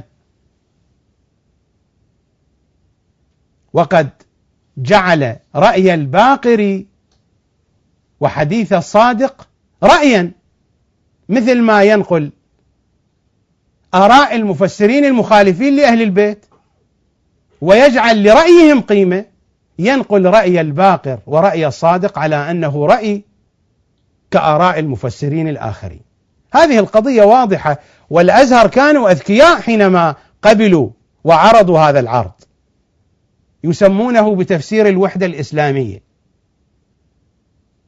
هو تفسير المخالفين، وإلا لما سموه في الأزهر بتفسير الوحدة الإسلامية. وطبعا هم لا يدرسونه، وإنما فقط اعترفوا به، قالوا بأن هذا التفسير من تفاسير المسلمين، وحينما يريدون أن يرجعوا إلى رأي الشيعة يرجعون إلى هذا التفسير، إلى تفسير مجمع البيان. أتدرون حينما سمع الطبرسي بأن هناك تفسير وهو تفسير الكشاف للزمخشري لم يكن قد اطلع عليه، تأذى كثيرا بأنه ما اطلع على تفسير الكشاف وما ضمنه في تفسيره مجمع البيان، وهو من التفاسير المخالفة لأهل البيت. فماذا صنع الشيخ الطبرسي؟ حصل على تفسير الكشاف ولخصه، كتب له تلخيص اسمه الكاف الشاف في تلخيص الكشاف، وأهل الخبرة بالكتب وفهارس الكتب يعرفون هذه القضية. لخص تفسير الكشاف في كتاب سماه الكاف الشاف في تلخيص الكشاف، وبعد ذلك ما هدأ له بال، قام فلخص مجمع البيان وأضاف إليه الكاف الشاف، فجعلهما في تفسير واحد سماه جوامع الجامع. وهذا يكاد يكون الآن يعني هو التفسير الرسمي في حوزة قم، لأن هناك جهات عليا في إيران هي طلبت أن يدرس هذا التفسير، ولا أعتقد أنهم يعرفون قصته. تفسير جوامع الجامع هو خلاصة لتفسير مجمع البيان، الذي هو جمع لتفسير المخالفين يخلط مع تفسير أهل البيت، عيون كدرة، جمع للعيون الكدرة مع العيون الصافية. مرت الرواية قبل قليل علينا، جمع العيون الكدرة، مياه من المجاري مع المياه الصافية، ستتحول المياه الصافية حينئذ إلى مياه آسنة. فلخص مجمع البيان وأضاف إلى خلاصة الكشاف، وكان تفسير جوامع الجامع التفسير الثاني المشهور لشيخنا الطبرسي. هذا التفسير في مقابل هذا التفسير أن يعترف به الأزهر، تمنع هذه الكتب التي فيها أهم الوثائق على ظلامة الصديقة الكبرى وعلى ظلامة سيد الأوصياء وظلامة أهل البيت، وكلها حديث أهل البيت. كل هذه الكتب هي حديث أهل البيت. لماذا يمنع حديث أهل البيت وبأمر من المرجعية الشيعية؟ لماذا؟ هل أن المرجعية أوعى وأكثر فهما من الأئمة؟ لماذا قاله الأئمة؟ لماذا جمعه العلماء السابقون؟ لماذا ولماذا ولماذا؟ لماذا أعداؤنا لا يحجبون كتبهم التي تسبنا والتي تنتقص من أهل البيت؟ حديث أهل البيت يحجب، لماذا؟ وأي حديث؟ حديث يكشف لنا ظلامة فاطمة. هذه ظلامة للإمام الحجة، حين يقول إمام زماننا بأن لي أسوة بفاطمة، لأن ظلامة الإمام الحجة هي ظلامة فاطمة. والغريب أن علماءنا يعرفون قيمة حديث أهل البيت. السيد البروجردي من أكثر الناس علما بحديث أهل البيت. أنا قلت لا أسيء الظن بالسيد البروجردي، لكنني لا أعتقد عصمته. علماؤنا عندهم أخطاء واشتباهات وعثرات، وكلنا عندنا أخطاء واشتباهات وعثرات. الإنسان الموفق الذي يلتفت إلى أخطائه ويعتبر بأخطائه ويعتبر بأخطاء غيره، الإنسان الموفق الذي يصحح خطأه، وإلا لا يوجد عندنا إنسان لا يخطأ، كلنا خطاؤون. هذا الكتاب وهو جامع أحاديث الشيعة، هذا الكتاب للسيد البروجردي، ولم تكمل طباعته في حياته، طبعت بعض الأجزاء في حياة السيد البروجردي رضوان الله تعالى عليه. هذا الكتاب جمع فيه الأحاديث الفقهية فقط. هناك حادثة موجودة مذكورة في الصفحات الأولى، رقمت بالحروف في صفحة نون وصفحة سين. بشكل سريع أنقل الحادثة. السيد البروجردي موجودة كما قلت صفحة نون وصفحة سين، والحادثة من ينقلها؟ ينقلها السيد القلبايقاني، المرجع الشيعي المعروف، السيد محمد رضا القلبايقاني رضوان الله تعالى عليه، هو من تلامذة السيد البروجردي، ووفاته ليست بالبعيدة. حينما كنا في مدينة قم كان هو من الأعلام البارزين، ربما المرجع الأول كان في مدينة قم. السيد القلبايقاني هو الذي ينقل هذه الحادثة، يقول بأن السيد البروجردي في آخر أيام حياته دخلنا عليه في بعض الأيام فكان منقلب المزاج، وأظهر كما يقول أنه قدس سره قبل ارتحاله بأيام تذكر وفوده على ربه الكريم، وأظهر التأثر والتأسف على قلة الزاد وبعد السفر، فبدأ الذين حوله يقولون له: سيدنا أنت تتخوف، فماذا نصنع نحن؟ أنت تتخوف وأنت السيد البروجردي، تتخوف من الورود على الله وتقول بأني ليس لي من عمل وأنت كذا فعلت. يقولون له: يا سيدنا خدماتك العلمية، تربيتك للعلماء، بناء المساجد العظيمة، المدارس العالية، جهودك التي بذلتها في خدمة الدين، جهودك التي بذلتها في خدمة الدين، كل هذا لا يكون سببا يجعلك آمن؟ يقول لهم: لا، هذا ليس بشيء، هذا شيء قليل، هذا لا قيمة له. السيد القلبايقاني يذكره، يقول له: سيدنا أنت صاحب كتاب جامع أحاديث الشيعة، وهو لم يطبع منه إلا شيء القليل، أعتقد إلى الآن لم تكمل طباعة الأجزاء لأن الكتاب كبير،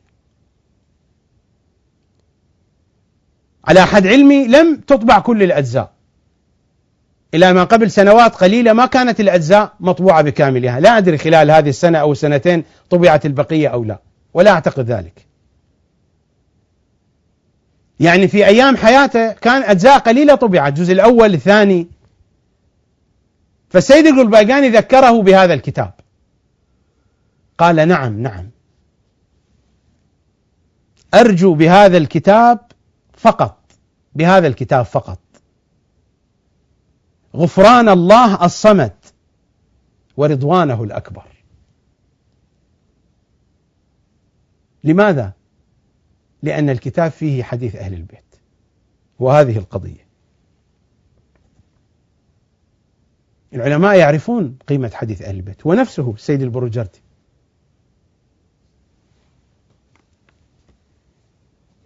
الرسالة التي كتبها عمر إلى معاوية فقط للتذكير، هذا هو الجزء 30 من بحار الأنوار، صفحة 210 211 وما بعدها، رسالة عمر بن الخطاب إلى معاوية، الموجودة في هذه الأجزاء الستة التي منع السيد البرجردي رضوان الله تعالى عليه طباعتها، الأجزاء المشتملة على ظلامة محمد وآل محمد، وهي كلها من أحاديث أهل البيت وكلمات أمير المؤمنين صلوات الله وسلامه عليه.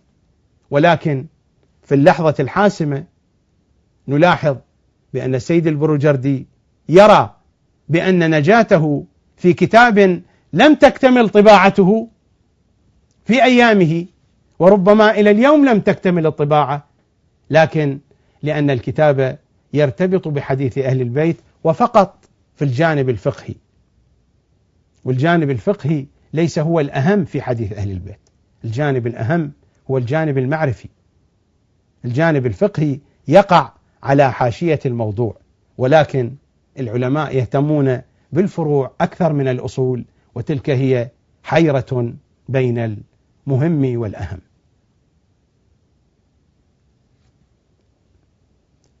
وهذه القضية العلماء يعرفونها، هذه قضية الاهتمام بالشيء الذي يرتبط بأهل البيت، يعرفون بأن النجاة بهذا الموضوع، يعرفون هذه القضية.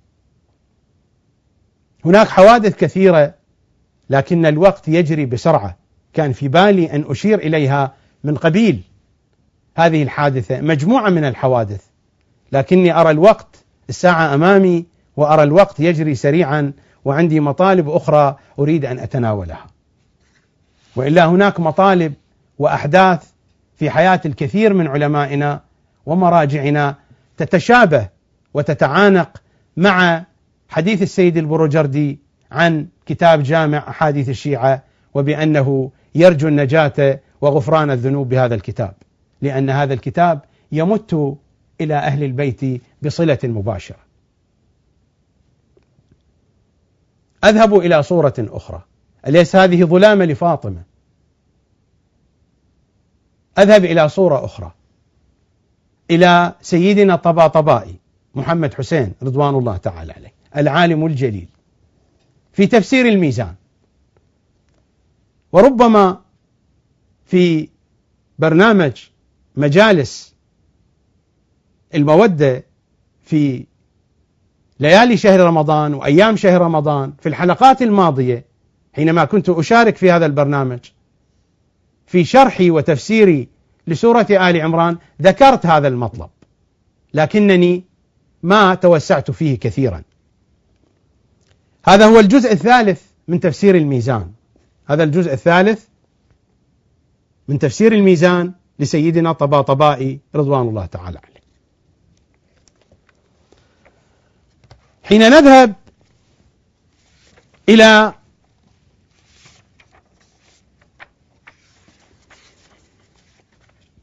سورة آل عمران،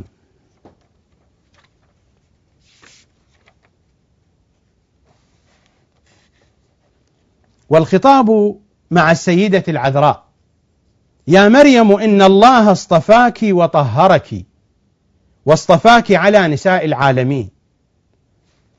السيد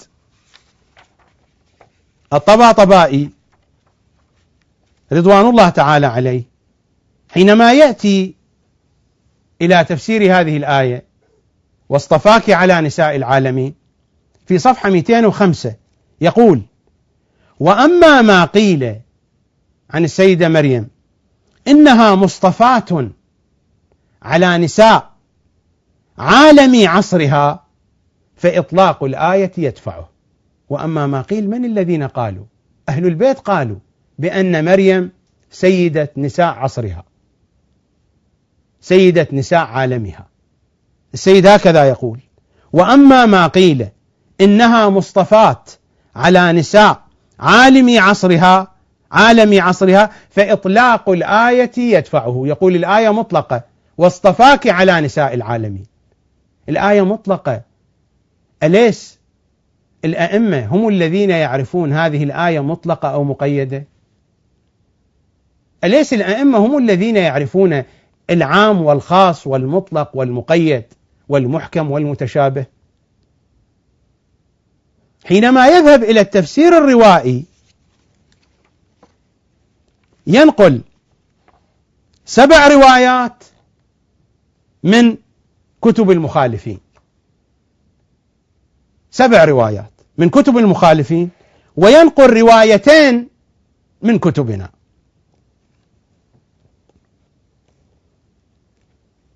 ينقل 2 ورواية ثالثة من تفسير القمي، لكن ليس بهذا الخصوص، تتعلق بهذا الموضوع.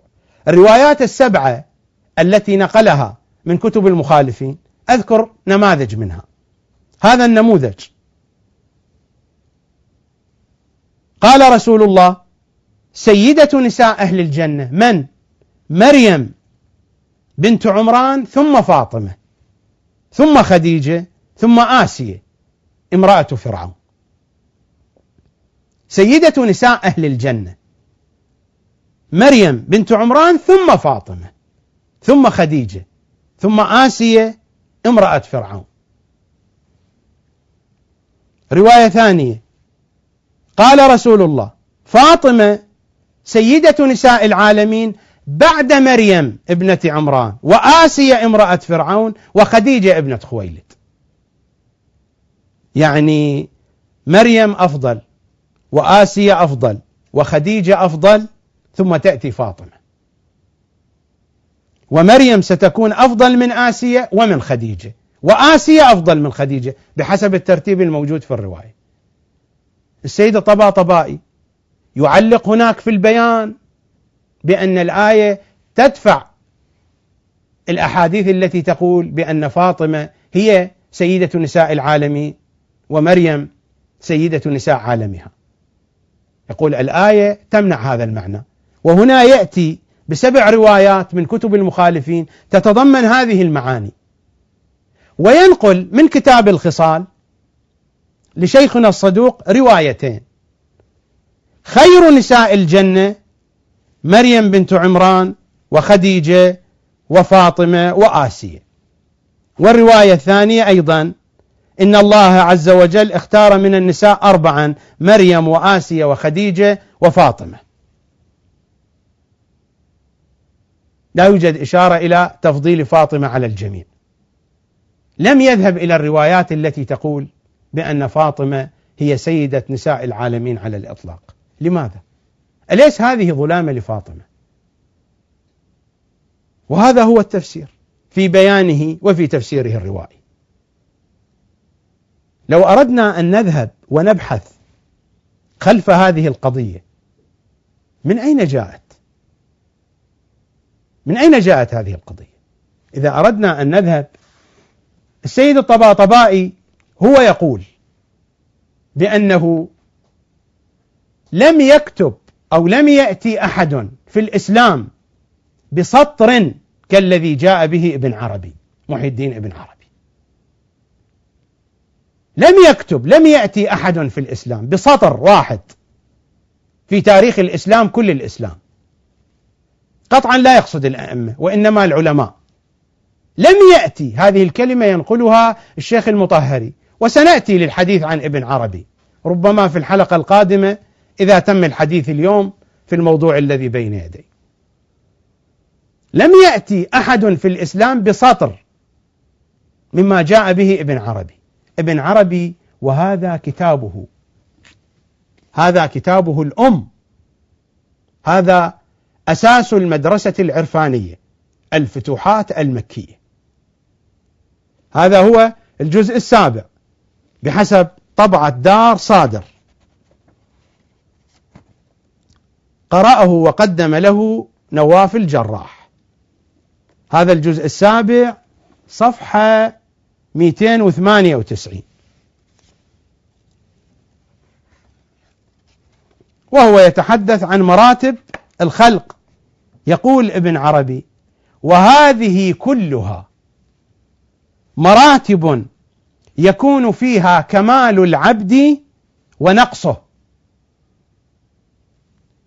وهذه كلها مراتب يكون فيها كمال العبد ونقصه. قال صلى الله عليه وسلم: كمل من الرجال كثيرون ولم يكمل من النساء إلا مريم بنت عمران وآسيا امرأة فرعون، نقطة راس سطر، انتهى الحديث. يعني فاطمة ناقصة. تنتبهون للحديث: كمل من الرجال كثيرون ولم يكمل من النساء إلا مريم بنت عمران وآسيا امرأة فرعون. ثم هو يعلق ابن عربي على الحديث: وكل شخص ما عدا هؤلاء مستعد بإنسانيته لقبول ما يكون له به هذا الكمال. يعني فاطمة وغير فاطمة على حد سواء. ولذلك هذا الكلام الذي يطلقه البعض من أن فاطمة وعائشة وبقية النساء على حد سواء، هذا كلام له أصول، هذه أصوله، هذه جذوره. يقول ابن عربي: وكل شخص ما عدا هؤلاء مستعد بإنسانيته لقبول ما يكون له به هذا الكمال. يعني فاطمة لا هي حوراء إنسية، ولا هي تفاحة الفردوس والخلد، ولا هي حجة على الحجج، ولا هم يحزنون. ابن عربي من أين يأخذ؟ هو صحيح يقول، والعرفاء حتى العرفاء الشيعة يقولون هذا الكتاب كتبه ابن عربي من الكشف، كله كشف، وهذا جزء من الكشف. ابن عربي من أين أخذه؟ لا كشف ولا هم يحزنون. ابن عربي أخذه من صحيح البخاري، هذا هو صحيح البخاري. أكثر الكتب عداء لأهل البيت، العدو الأول اللدود لأهل البيت، صحيح البخاري. هذه الطبعة طبعة دار صادر، الطبعة الأولى 2004 ميلادي، أيضا نواف الجراح، صفحة 611، باب 47 من كتاب أحاديث الأنبياء. إذا كان أحد لا يملك هذه الطبعة، كتاب أحاديث الأنبياء باب 47 من دون عنوان، حديث 3432: سمعت عليا، يعني الحديث ينقل عن أمير المؤمنين بسنده، أمير المؤمنين يقول: سمعت النبي يقول: خير نسائها، يعني خير نساء الأرض، خير نساء الجنة، خير نساء الوجود، خير نسائها مريم ابنة عمران، وخير نسائها خديجة، وانتهى الحديث. لا وجود لفاطمة هنا، والحديث ينقله كما يقولون علي، وهو كذب. نحن نعلم بأن هذا الكتاب كله أكاذيب. خير نسائها مريم ابنة عمران، وخير نسائها خديجة. في باب 48 عن أبي موسى الأشعري عن النبي: فضل عائشة على النساء كفضل الثريد على سائر الطعام. ثم يستمر الحديث: كمل من الرجال كثير. طبعا الحديث واضح، لا يوجد ترابط في الكلام، ولكن نقرأ الحديث: فضل عائشة على النساء كفضل الثريد على سائر الطعام.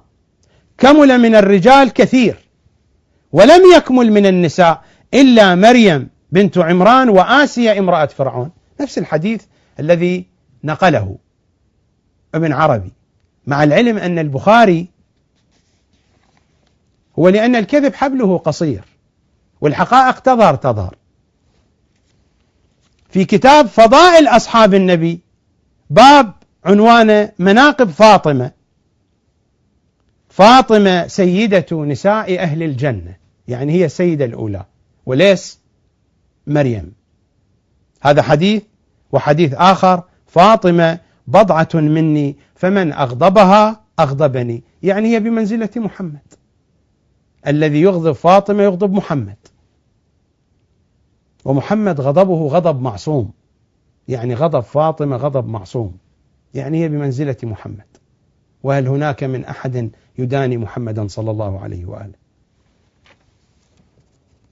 هذا هو البخاري، وهذا هو ابن عربي وكشفه، وهذا سيدنا الطباطبائي ينقل هذه الروايات.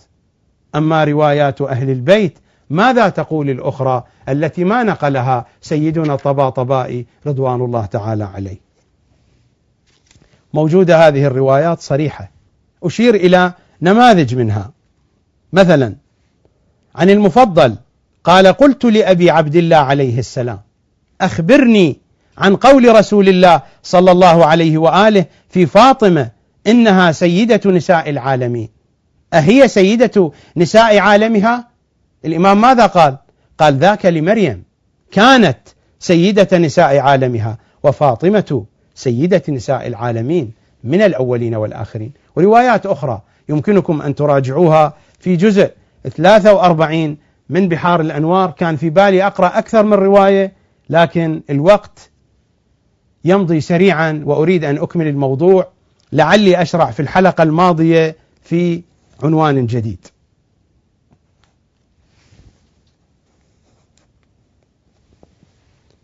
أليس هذا ظلم فاطمة في تفسير شيعي، وهو التفسير الأول لعالم جليل؟ أنا لا أتحدث عن رجل يعمل مثلا في زراعة الأرض، أو عن رجل يعمل في خياطة الثياب، عن عامل من العمال، عن أي تخصص من التخصصات، عن إنسان ساذج. أنا أتحدث عن السيد الطباطبائي، هذا الرمز الكبير، هذه الموسوعية الواسعة والعلمية الشاسعة. السيد الطباطبائي جمع بين العلوم العقلية والنقلية، بين الحديث والفقه والأصول والفلسفة والتفسير والعرفان. هذا العالم الجامع، لماذا حين يصل الحديث إلى فاطمة يكون الحديث بهذا الشكل؟ أليس هذا الظلم لفاطمة؟ ولذلك الإمام الحجة ما قال هذه الكلمة هكذا، القضية أعمق وأوسع.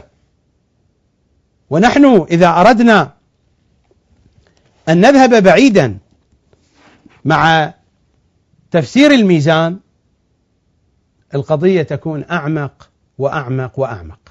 أخذ أمثلة أخرى.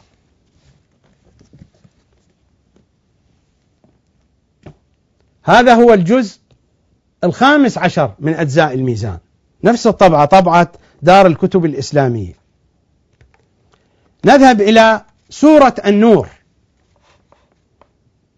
آية النور: الله نور السماوات والأرض مثل نوره كمشكاة فيها مصباح. وهي الآية 35 من سورة النور المباركة. حين يبدأ السيد بتفسيرها، والتفسير يبدأ من صفحة 131 إلى صفحة 136، لا يوجد في هذا التفسير بكامله شيء من ذكر لأهل البيت على الإطلاق. اقرأوا التفسير من صفحة 131 إلى صفحة 136، لا يوجد أي شيء من ذكر لأهل البيت. أنا قلت في الحلقة الماضية بأن هذا القسم من التفسير الذي يعنونه السيد بيان ينقله من تفسير الفخر الرازي، يعتمد على تفسير الفخر الرازي، تفسير القرطبي، روح المعاني للآلوسي، تفسير البيضاوي، وتفاسير أخرى، الطبري، ابن جرير الطبري، مع تفسير التبيان للشيخ الطوسي، مع مجمع البيان، مع الكشاف للزمخشري. من خلال كل هذه التفاسير يستنتج ويستخرج السيد الطباطبائي البيان الذي يكتبه بعد الآيات. بعد ذلك يضع بحوثا. البحث الروائي في صفحة 151، في صفحة 151 البحث الروائي، بعد أن يورد الروايات في تفسير هذه الآية، ويورد من جملة الروايات، مع العلم أننا نملك روايات كثيرة جدا سأشير إليها في تفسير البرهان وغيره. يذكر رواية ينقلها عن كتاب الشيخ الصدوق، عن كتاب التوحيد، عن الإمام الصادق، يقول بأن هذه الآية هي في النبي وآل النبي. خلاصة الكلام، هو يعلق يقول: الرواية من قبيل الإشارة إلى بعض المصادق، يعني ليس الرواية حقيقة في أهل البيت، وإنما أهل البيت هم مصادق من نور الله. الرواية من قبيل الإشارة إلى بعض المصادق، وهو من أفضل المصادق، وهو النبي والطاهرون من أهل بيته. ثم يقول: وإلا فالآية تعم بظاهرها غيرهم من الأنبياء والأوصياء والأولياء. مع ذلك نحن فلنقبل هذا الكلام، وإن كان هذا الكلام ركيك. نستمر. يقول: وقد وردت عدة من الأخبار من طرق الشيعة في تطبيق مفردات الآية، يعني الله نور السماوات والأرض مثل نوره كمشكاة فيها مصباح، المصباح في زجاجة. مقصودة أن المشكاة فسرت في روايات أهل البيت مثلا بالنبي الزجاجة، المصباح، إلى آخره. وقد وردت عدة من الأخبار من طرق الشيعة في تطبيق مفردات الآية على النبي صلى الله عليه وآله وأهل بيته عليهم السلام. ماذا يقول عنها السيد الطباطبائي؟ يقول: وهي من التطبيق دون التفسير. يعني الآية لا تفسر هكذا، وإنما هكذا طبقت، وجه مناسبة. يعني ليس دلالة الآية الحقيقية هو هذا، وإنما هو تطبيق، وجه مناسبة للتطبيق. الآية أساسا هي هذه آية فاطمة، هذه الشجرة الزيتونة فاطمة في روايات أهل البيت. يعني مثل هذا الكلام أليس هو واقعا في دائرة ظلم فاطمة صلوات الله وسلامه عليها؟ السيد الطباطبائي، هذا هو تفسير البرهان الجزء الخامس. إذا تذهبون إلى الجزء الخامس من تفسير البرهان من صفحة 385 86 87 88 89 90، الروايات مستمرة، 91 92 إلى صفحة 93 393، من صفحة 385 إلى صفحة 393 أكثر الروايات الموجودة وأهمها تفسر الآية في فاطمة صلوات الله وسلامه عليها، في محمد وآل محمد، وفاطمة هي عنوانهم، والروايات تصرح بفاطمة. ولو كان عندنا وقت لقرأنا مجموعة من هذه الروايات، لكن يمكنكم أن تراجعوها، ولسان الرواية واضح بأن الآية مفسرة حقيقة في فاطمة. فلماذا لا تذكر هذه الروايات؟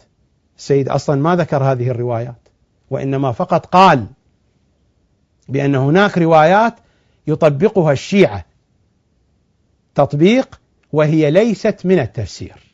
لماذا ليست من التفسير؟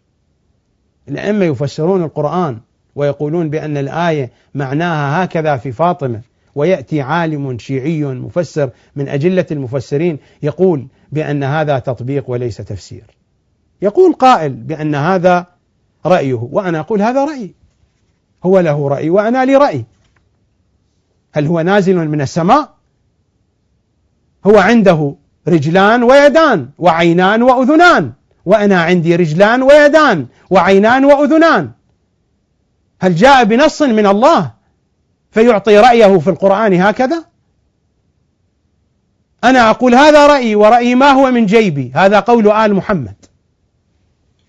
لذلك الأسماء والمسميات ليست لها قدسية. الخطأ أن نقدس العلماء وإن كانوا يبعدون الناس عن أهل البيت، هذا خطأ كبير، خطأ فادح.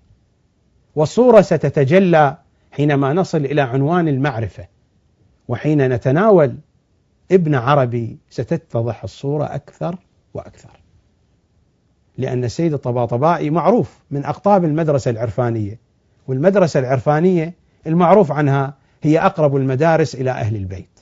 لكن حين سنقرأ ابن عربي ومن مصادره، وأنا لا آتيكم باللبن من السوق، آتيكم باللبن من ضرع أمه،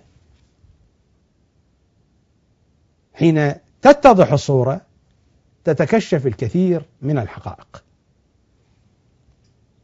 والقضية لا تقف عند هذا الحد، القضية أبعد وأبعد من هذا الحد. حين نذهب إلى الجزء 20،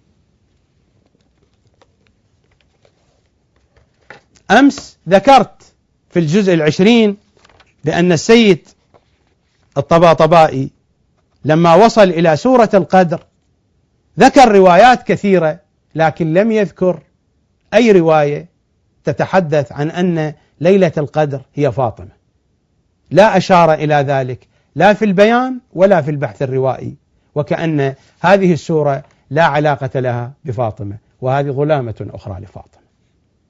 تلاحظون كم تظلم فاطمة، فاطمة مظلومة، ظلمت فاطمة. نحن حينما نرفع شعار يا زهراء، أتظنون أني حين أرفع شعار يا زهراء أبتدئ به حديثي وأبتدئ به مجالسي هكذا جزافا لما وجدته من ظلم لفاطمة، لما وجدته من إيذاء لفاطمة في الوسط الشيعي، لا في الوسط المخالف لأهل البيت. أنا لا أعتني كثيرا بالوسط المخالف لأهل البيت، أولئك أعداء، والعدو هذا شأنه.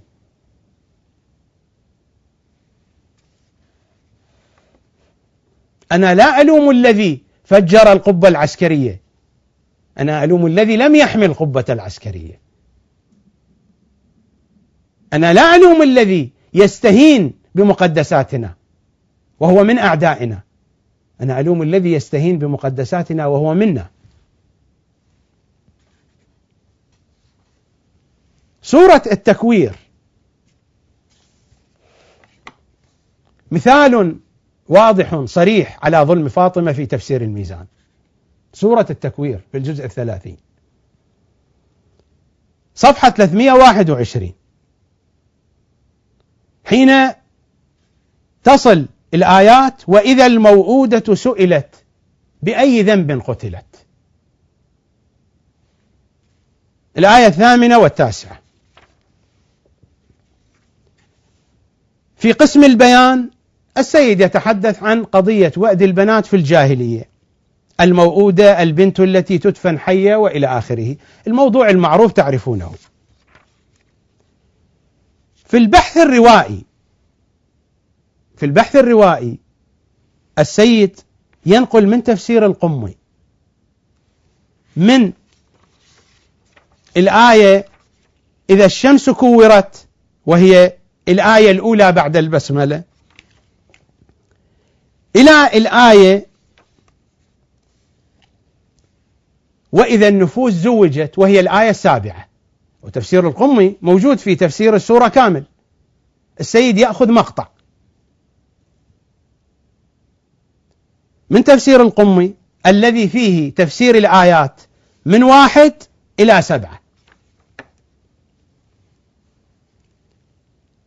ثم ينتقل إلى الآية وإذا النفوس زوجت، وبعدها وإذا الموءودة سئلت بأي ذنب قتلت، ينقطع لينقل رواية من الدر المنثور، ويترك وإذا الموءودة سئلت بأي ذنب قتلت، مع أن تفسيرها موجود في تفسير علي بن إبراهيم، ليذهب إلى الآية وإذا الصحف نشرت، يرجع إلى تفسير علي بن إبراهيم. لماذا؟ تلاحظون أنا حددت باللون الفسفوري هذا المكان أخذه السيد الطباطبائي من تفسير علي بن إبراهيم، قطع ذهب إلى الدر المنثور، ثم رجع إلى تفسير علي بن إبراهيم.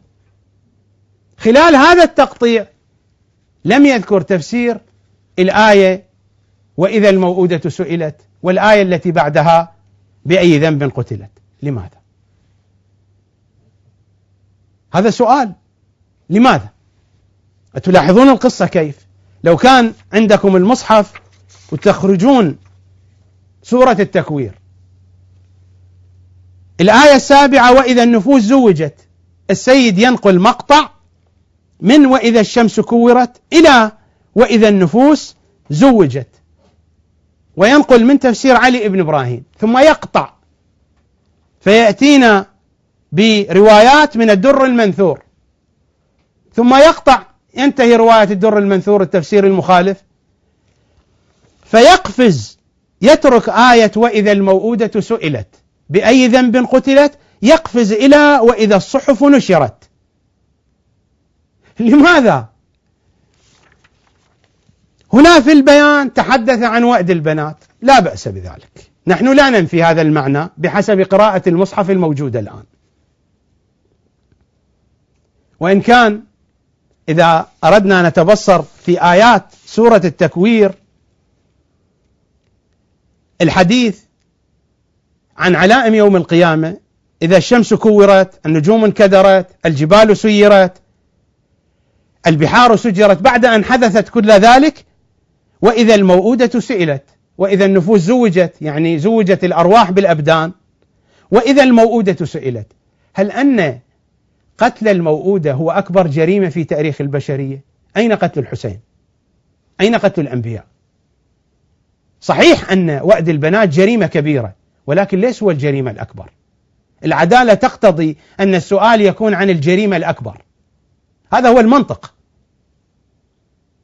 العدالة الإلهية لابد أن يكون السؤال عن الجريمة الأكبر. الجريمة الأكبر، هل هناك جريمة أكبر من جريمة الحسين، من قتل الحسين؟ لماذا السيد الطباطبائي يقفز من الآية 7 وهو شيء غريب إلى الآية 10 فتعلس الآية 8 و9 في التفسير الروائي؟ هل أنه ما توجد روايات في التفسير وهو نقل من تفسير علي بن إبراهيم؟ هل أنه ما توجد روايات؟ إذا نرجع إلى كتب التفسير لنرى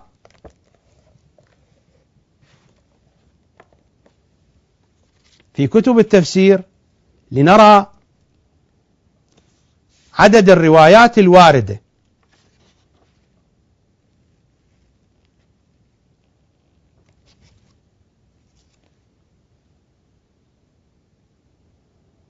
اثنا عشر رواية ذكرها صاحب البرهان في تفسير وإذا الموءودة سئلت. أقرأ لكم المصادر. المصدر الأول مجمع البيان، وهو من مصادر تفسير الميزان. لماذا لم ينقل منه السيد الطباطبائي؟ هناك نقل عن ابن عباس، وهو أيضا من الذين ينقل عنهم في التفسير. رواية عن الكافي، وهو ينقل عن الكافي أيضا.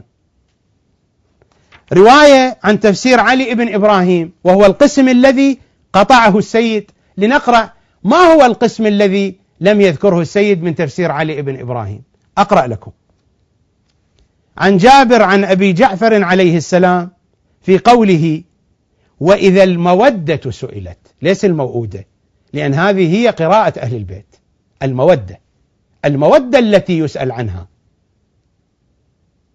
أعظم مخلوق هو محمد، وأجر محمد هو المودة، وأول سؤال عن المودة. وإذا المودة سئلت بأي ذنب قتلت. المودة متى قتلت؟ فاطمة المودة. أول قتيل قتل في طريق محمد على طريق المودة فاطمة. فاطمة هي التي قتلت، المودة هي فاطمة.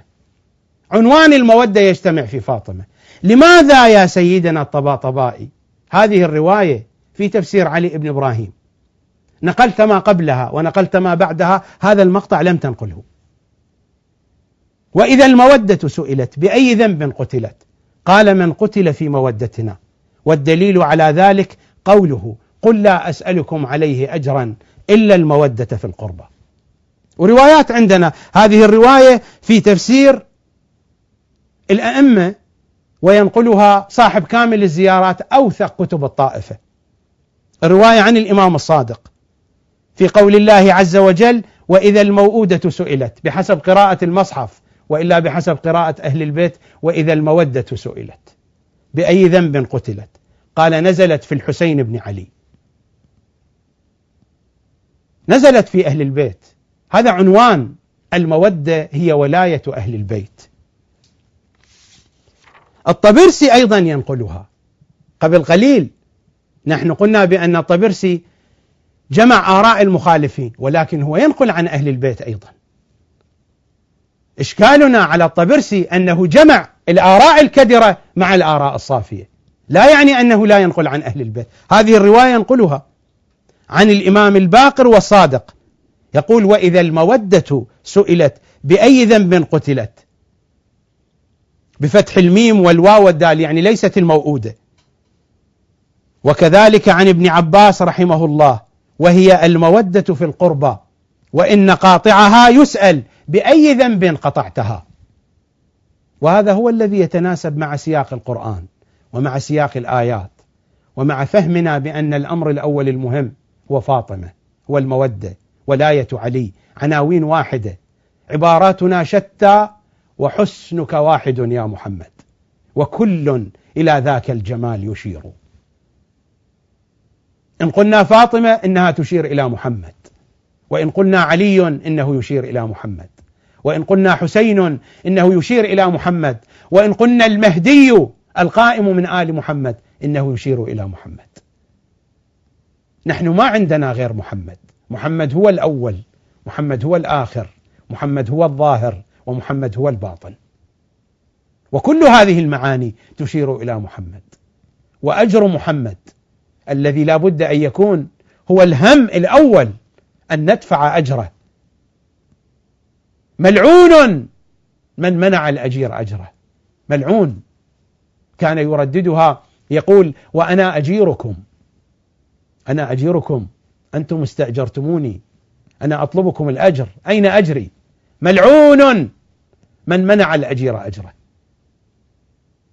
والأجر هو المودة. قل لا أسألكم عليه أجرا إلا المودة. إذا تتذكرون في أول لقاء أجري لي على قناة المودة قلت: المودة هي فاطمة. أنا أشير إلى هذه الروايات، وموجود هذا اللقاء، موجود على الصفحة الأولى لموقع القناة على الإنترنت. قلت: هذه القناة فتحت تحت هذا العنوان وفاء لرسول الله، المودة، والمودة تعني فاطمة. المودة تساوي فاطمة، وفاطمة تساوي المودة. وإذا المودة سئلت، هكذا يقرأ الباقر والصادق. والروايات كثيرة هنا، كان بودي أن أقرأها وأنا أشرتها. تلاحظون الروايات أشرتها تحضيرا لقراءتها في هذه الصفحات أيضا، هذه وهذه الصفحة، ولكن الوقت لا يكفي. يمكنكم أن تراجعوها، هذا هو الجزء الثامن. روايات في أوثق المصادر، في الكافي، في كامل الزيارات، في تفسير علي بن إبراهيم، في مصادرنا الروائية الأخرى، في تفسير مجمع البيان وغير ذلك. لماذا يا سيدنا الطباطبائي لا تشير إلى هذه القضية لا من قريب ولا من بعيد؟ أليس هي ظلامة لفاطمة؟ حتى في كتب القراءات، هذا معجم القراءات القرآنية، هذا هو الجزء الأول، هذا من أهم معاجم القراءات القرآنية، أصدرته وأشرفت عليه جامعة الكويت. وهذه هنا هذا الكتاب صادر من الأزهر لتوثيق هذا الكتاب. هذا معجم القراءات القرآنية، إعداد الدكتور أحمد مختار عمر من جامعة القاهرة، والدكتور عبد العال سالم مكرم من جامعة الكويت. هذا الجزء الخامس من معجم القراءات القرآنية. هذه الطبعة طبعة عالم الكتب، المجلد الخامس، الطبعة الثالثة 1997، صفحة 322. هو على شكل جداول ويضع فيها القراءات وأسماء القراء، وإذا كان من تعليقات يعلق في الحاشية. وهذا الكتاب الموؤودة، سورة التكوير، قراءة كلمة الموؤودة. الموؤودة في النص المصحفي هي الموؤودة. لنذهب إلى القراءات، التفتوا إلى القراءات. القراءة الأولى وهي قراءة البزي، الموؤودة. القراءة الأولى المؤودة. لاحظوا سيقرؤونها كل قراءة إلا المودة. انتبهوا إلى هذه السخرية. النص المصحفي هو الموؤودة. القراءة الأولى قراءة البزي، المؤودة، هذه القراءة الأولى. قراءة الأعمش المودة. قراءة ثالثة الموودة. قراءة رابعة تنسب إلى حمزة، قراءة حمزة، مؤودة. يعني كل الاحتمالات إلا احتمال المودة. الاحتمال المودة ذكروه وعلق عليه. المودة قراءة أبو جعفر الباقر وقراءة ابن عباس وقراءة الصادق، أبو جعفر الباقر، أبو عبد الله، وابن عباس. بالله عليكم هذه الأسماء أرقى أم أسماء البزي والأعمش وحمزة؟ أي الأسماء أرقى؟ أنتم حكموا بإنصاف.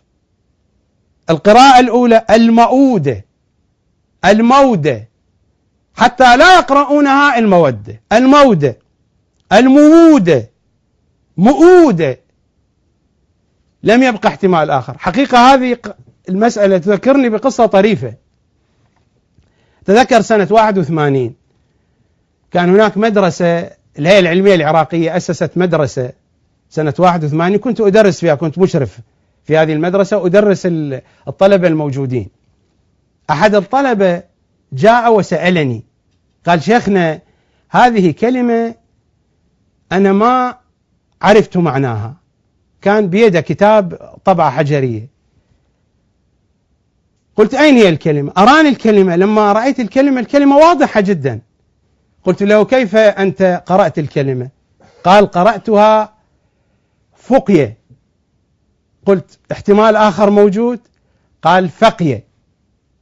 قلت احتمال ثالث موجود؟ قال فقيه. قلت له لماذا لا تقرأها فقيه؟ هي كلمة فقيه واضحة وما توجد عليها حركات. قلت له أنت تقرأ بالقراءات السبعة، القراءات السبعة بالضبط مثل هذه القضية. فقيه الكلمة واضحة. هذا الطالب كان يقرأها مرة فقية ومرة يقرأها فقية وفقيه وفقية، ولكن فقيه ما قرأها. الجماعة نفس الشيء، الكلمة واضحة. المودة هذا يقرأها المؤودة، وذاك يقرأها المودة، وهذا يقرأها الموودة، والرابع يقرأها مؤودة. هذه قراءات.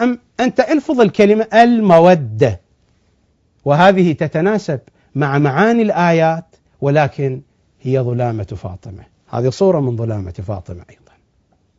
تلاحظون أن فاطمة تظلم في جميع الاتجاهات، في القراءات، في التفسير، عند المخالفين، عند علماء الشيعة، في كل اتجاه محاولات لظلم فاطمة.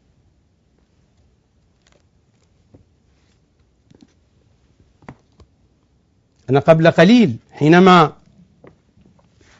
أشرت إلى الجزء الثالث من تفسير الميزان،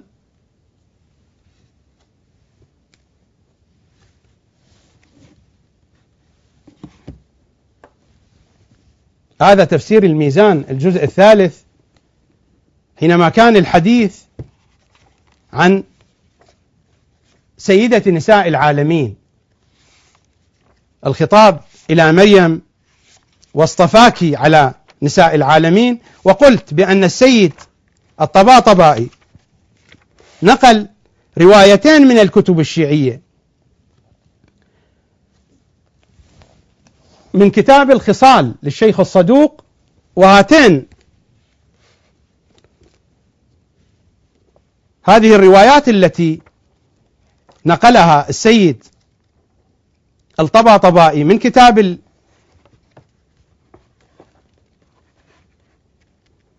الخصال التي تشير إلى أن فاطمة ليست هي السيدة الأولى.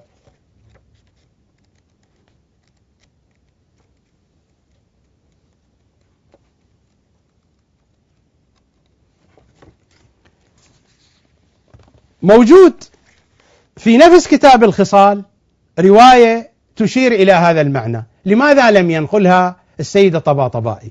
موجودة رواية، هذه الرواية موجودة في كتاب الخصال، فيما أوصى به النبي صلى الله عليه وآله إلى علي عليه السلام: يا علي، إن الله عز وجل أشرف على الدنيا فاختارني منها على رجال العالمين، ثم اطلع الثانية فاختارك على رجال العالمين بعدي، ثم اطلع الثالثة فاختار الأئمة من ولدك على رجال العالمين، بقرينة أن الله اختار النبي على رجال العالمين، النبي أفضل الكائنات، فالعالمين الموجودة البقية في الرواية تشير إلى كل العالمين، إلى أن يقول: ثم اطلع الرابعة فاختار فاطمة على نساء العالمين. يعني مثل ما قالت الرواية إن الله عز وجل أشرف على الدنيا فاختارني، النبي يقول منها على رجال العالمين، قال اطلع الرابعة فاختار فاطمة على نساء العالمين. هذه الرواية موجودة في كتاب الخصال، نفس الكتاب الذي نقل منه السيد الطباطبائي، هو يقول: وفي الخصال خير نساء الجنة مريم وخديجة وفاطمة وآسية. والرواية الثانية أيضا من الخصال بنفس المضمون. لماذا لم ينقل الرواية التي وردت في نفس الكتاب، كتاب الشيخ الصدوق الخصال، التي تتحدث عن هذا المعنى؟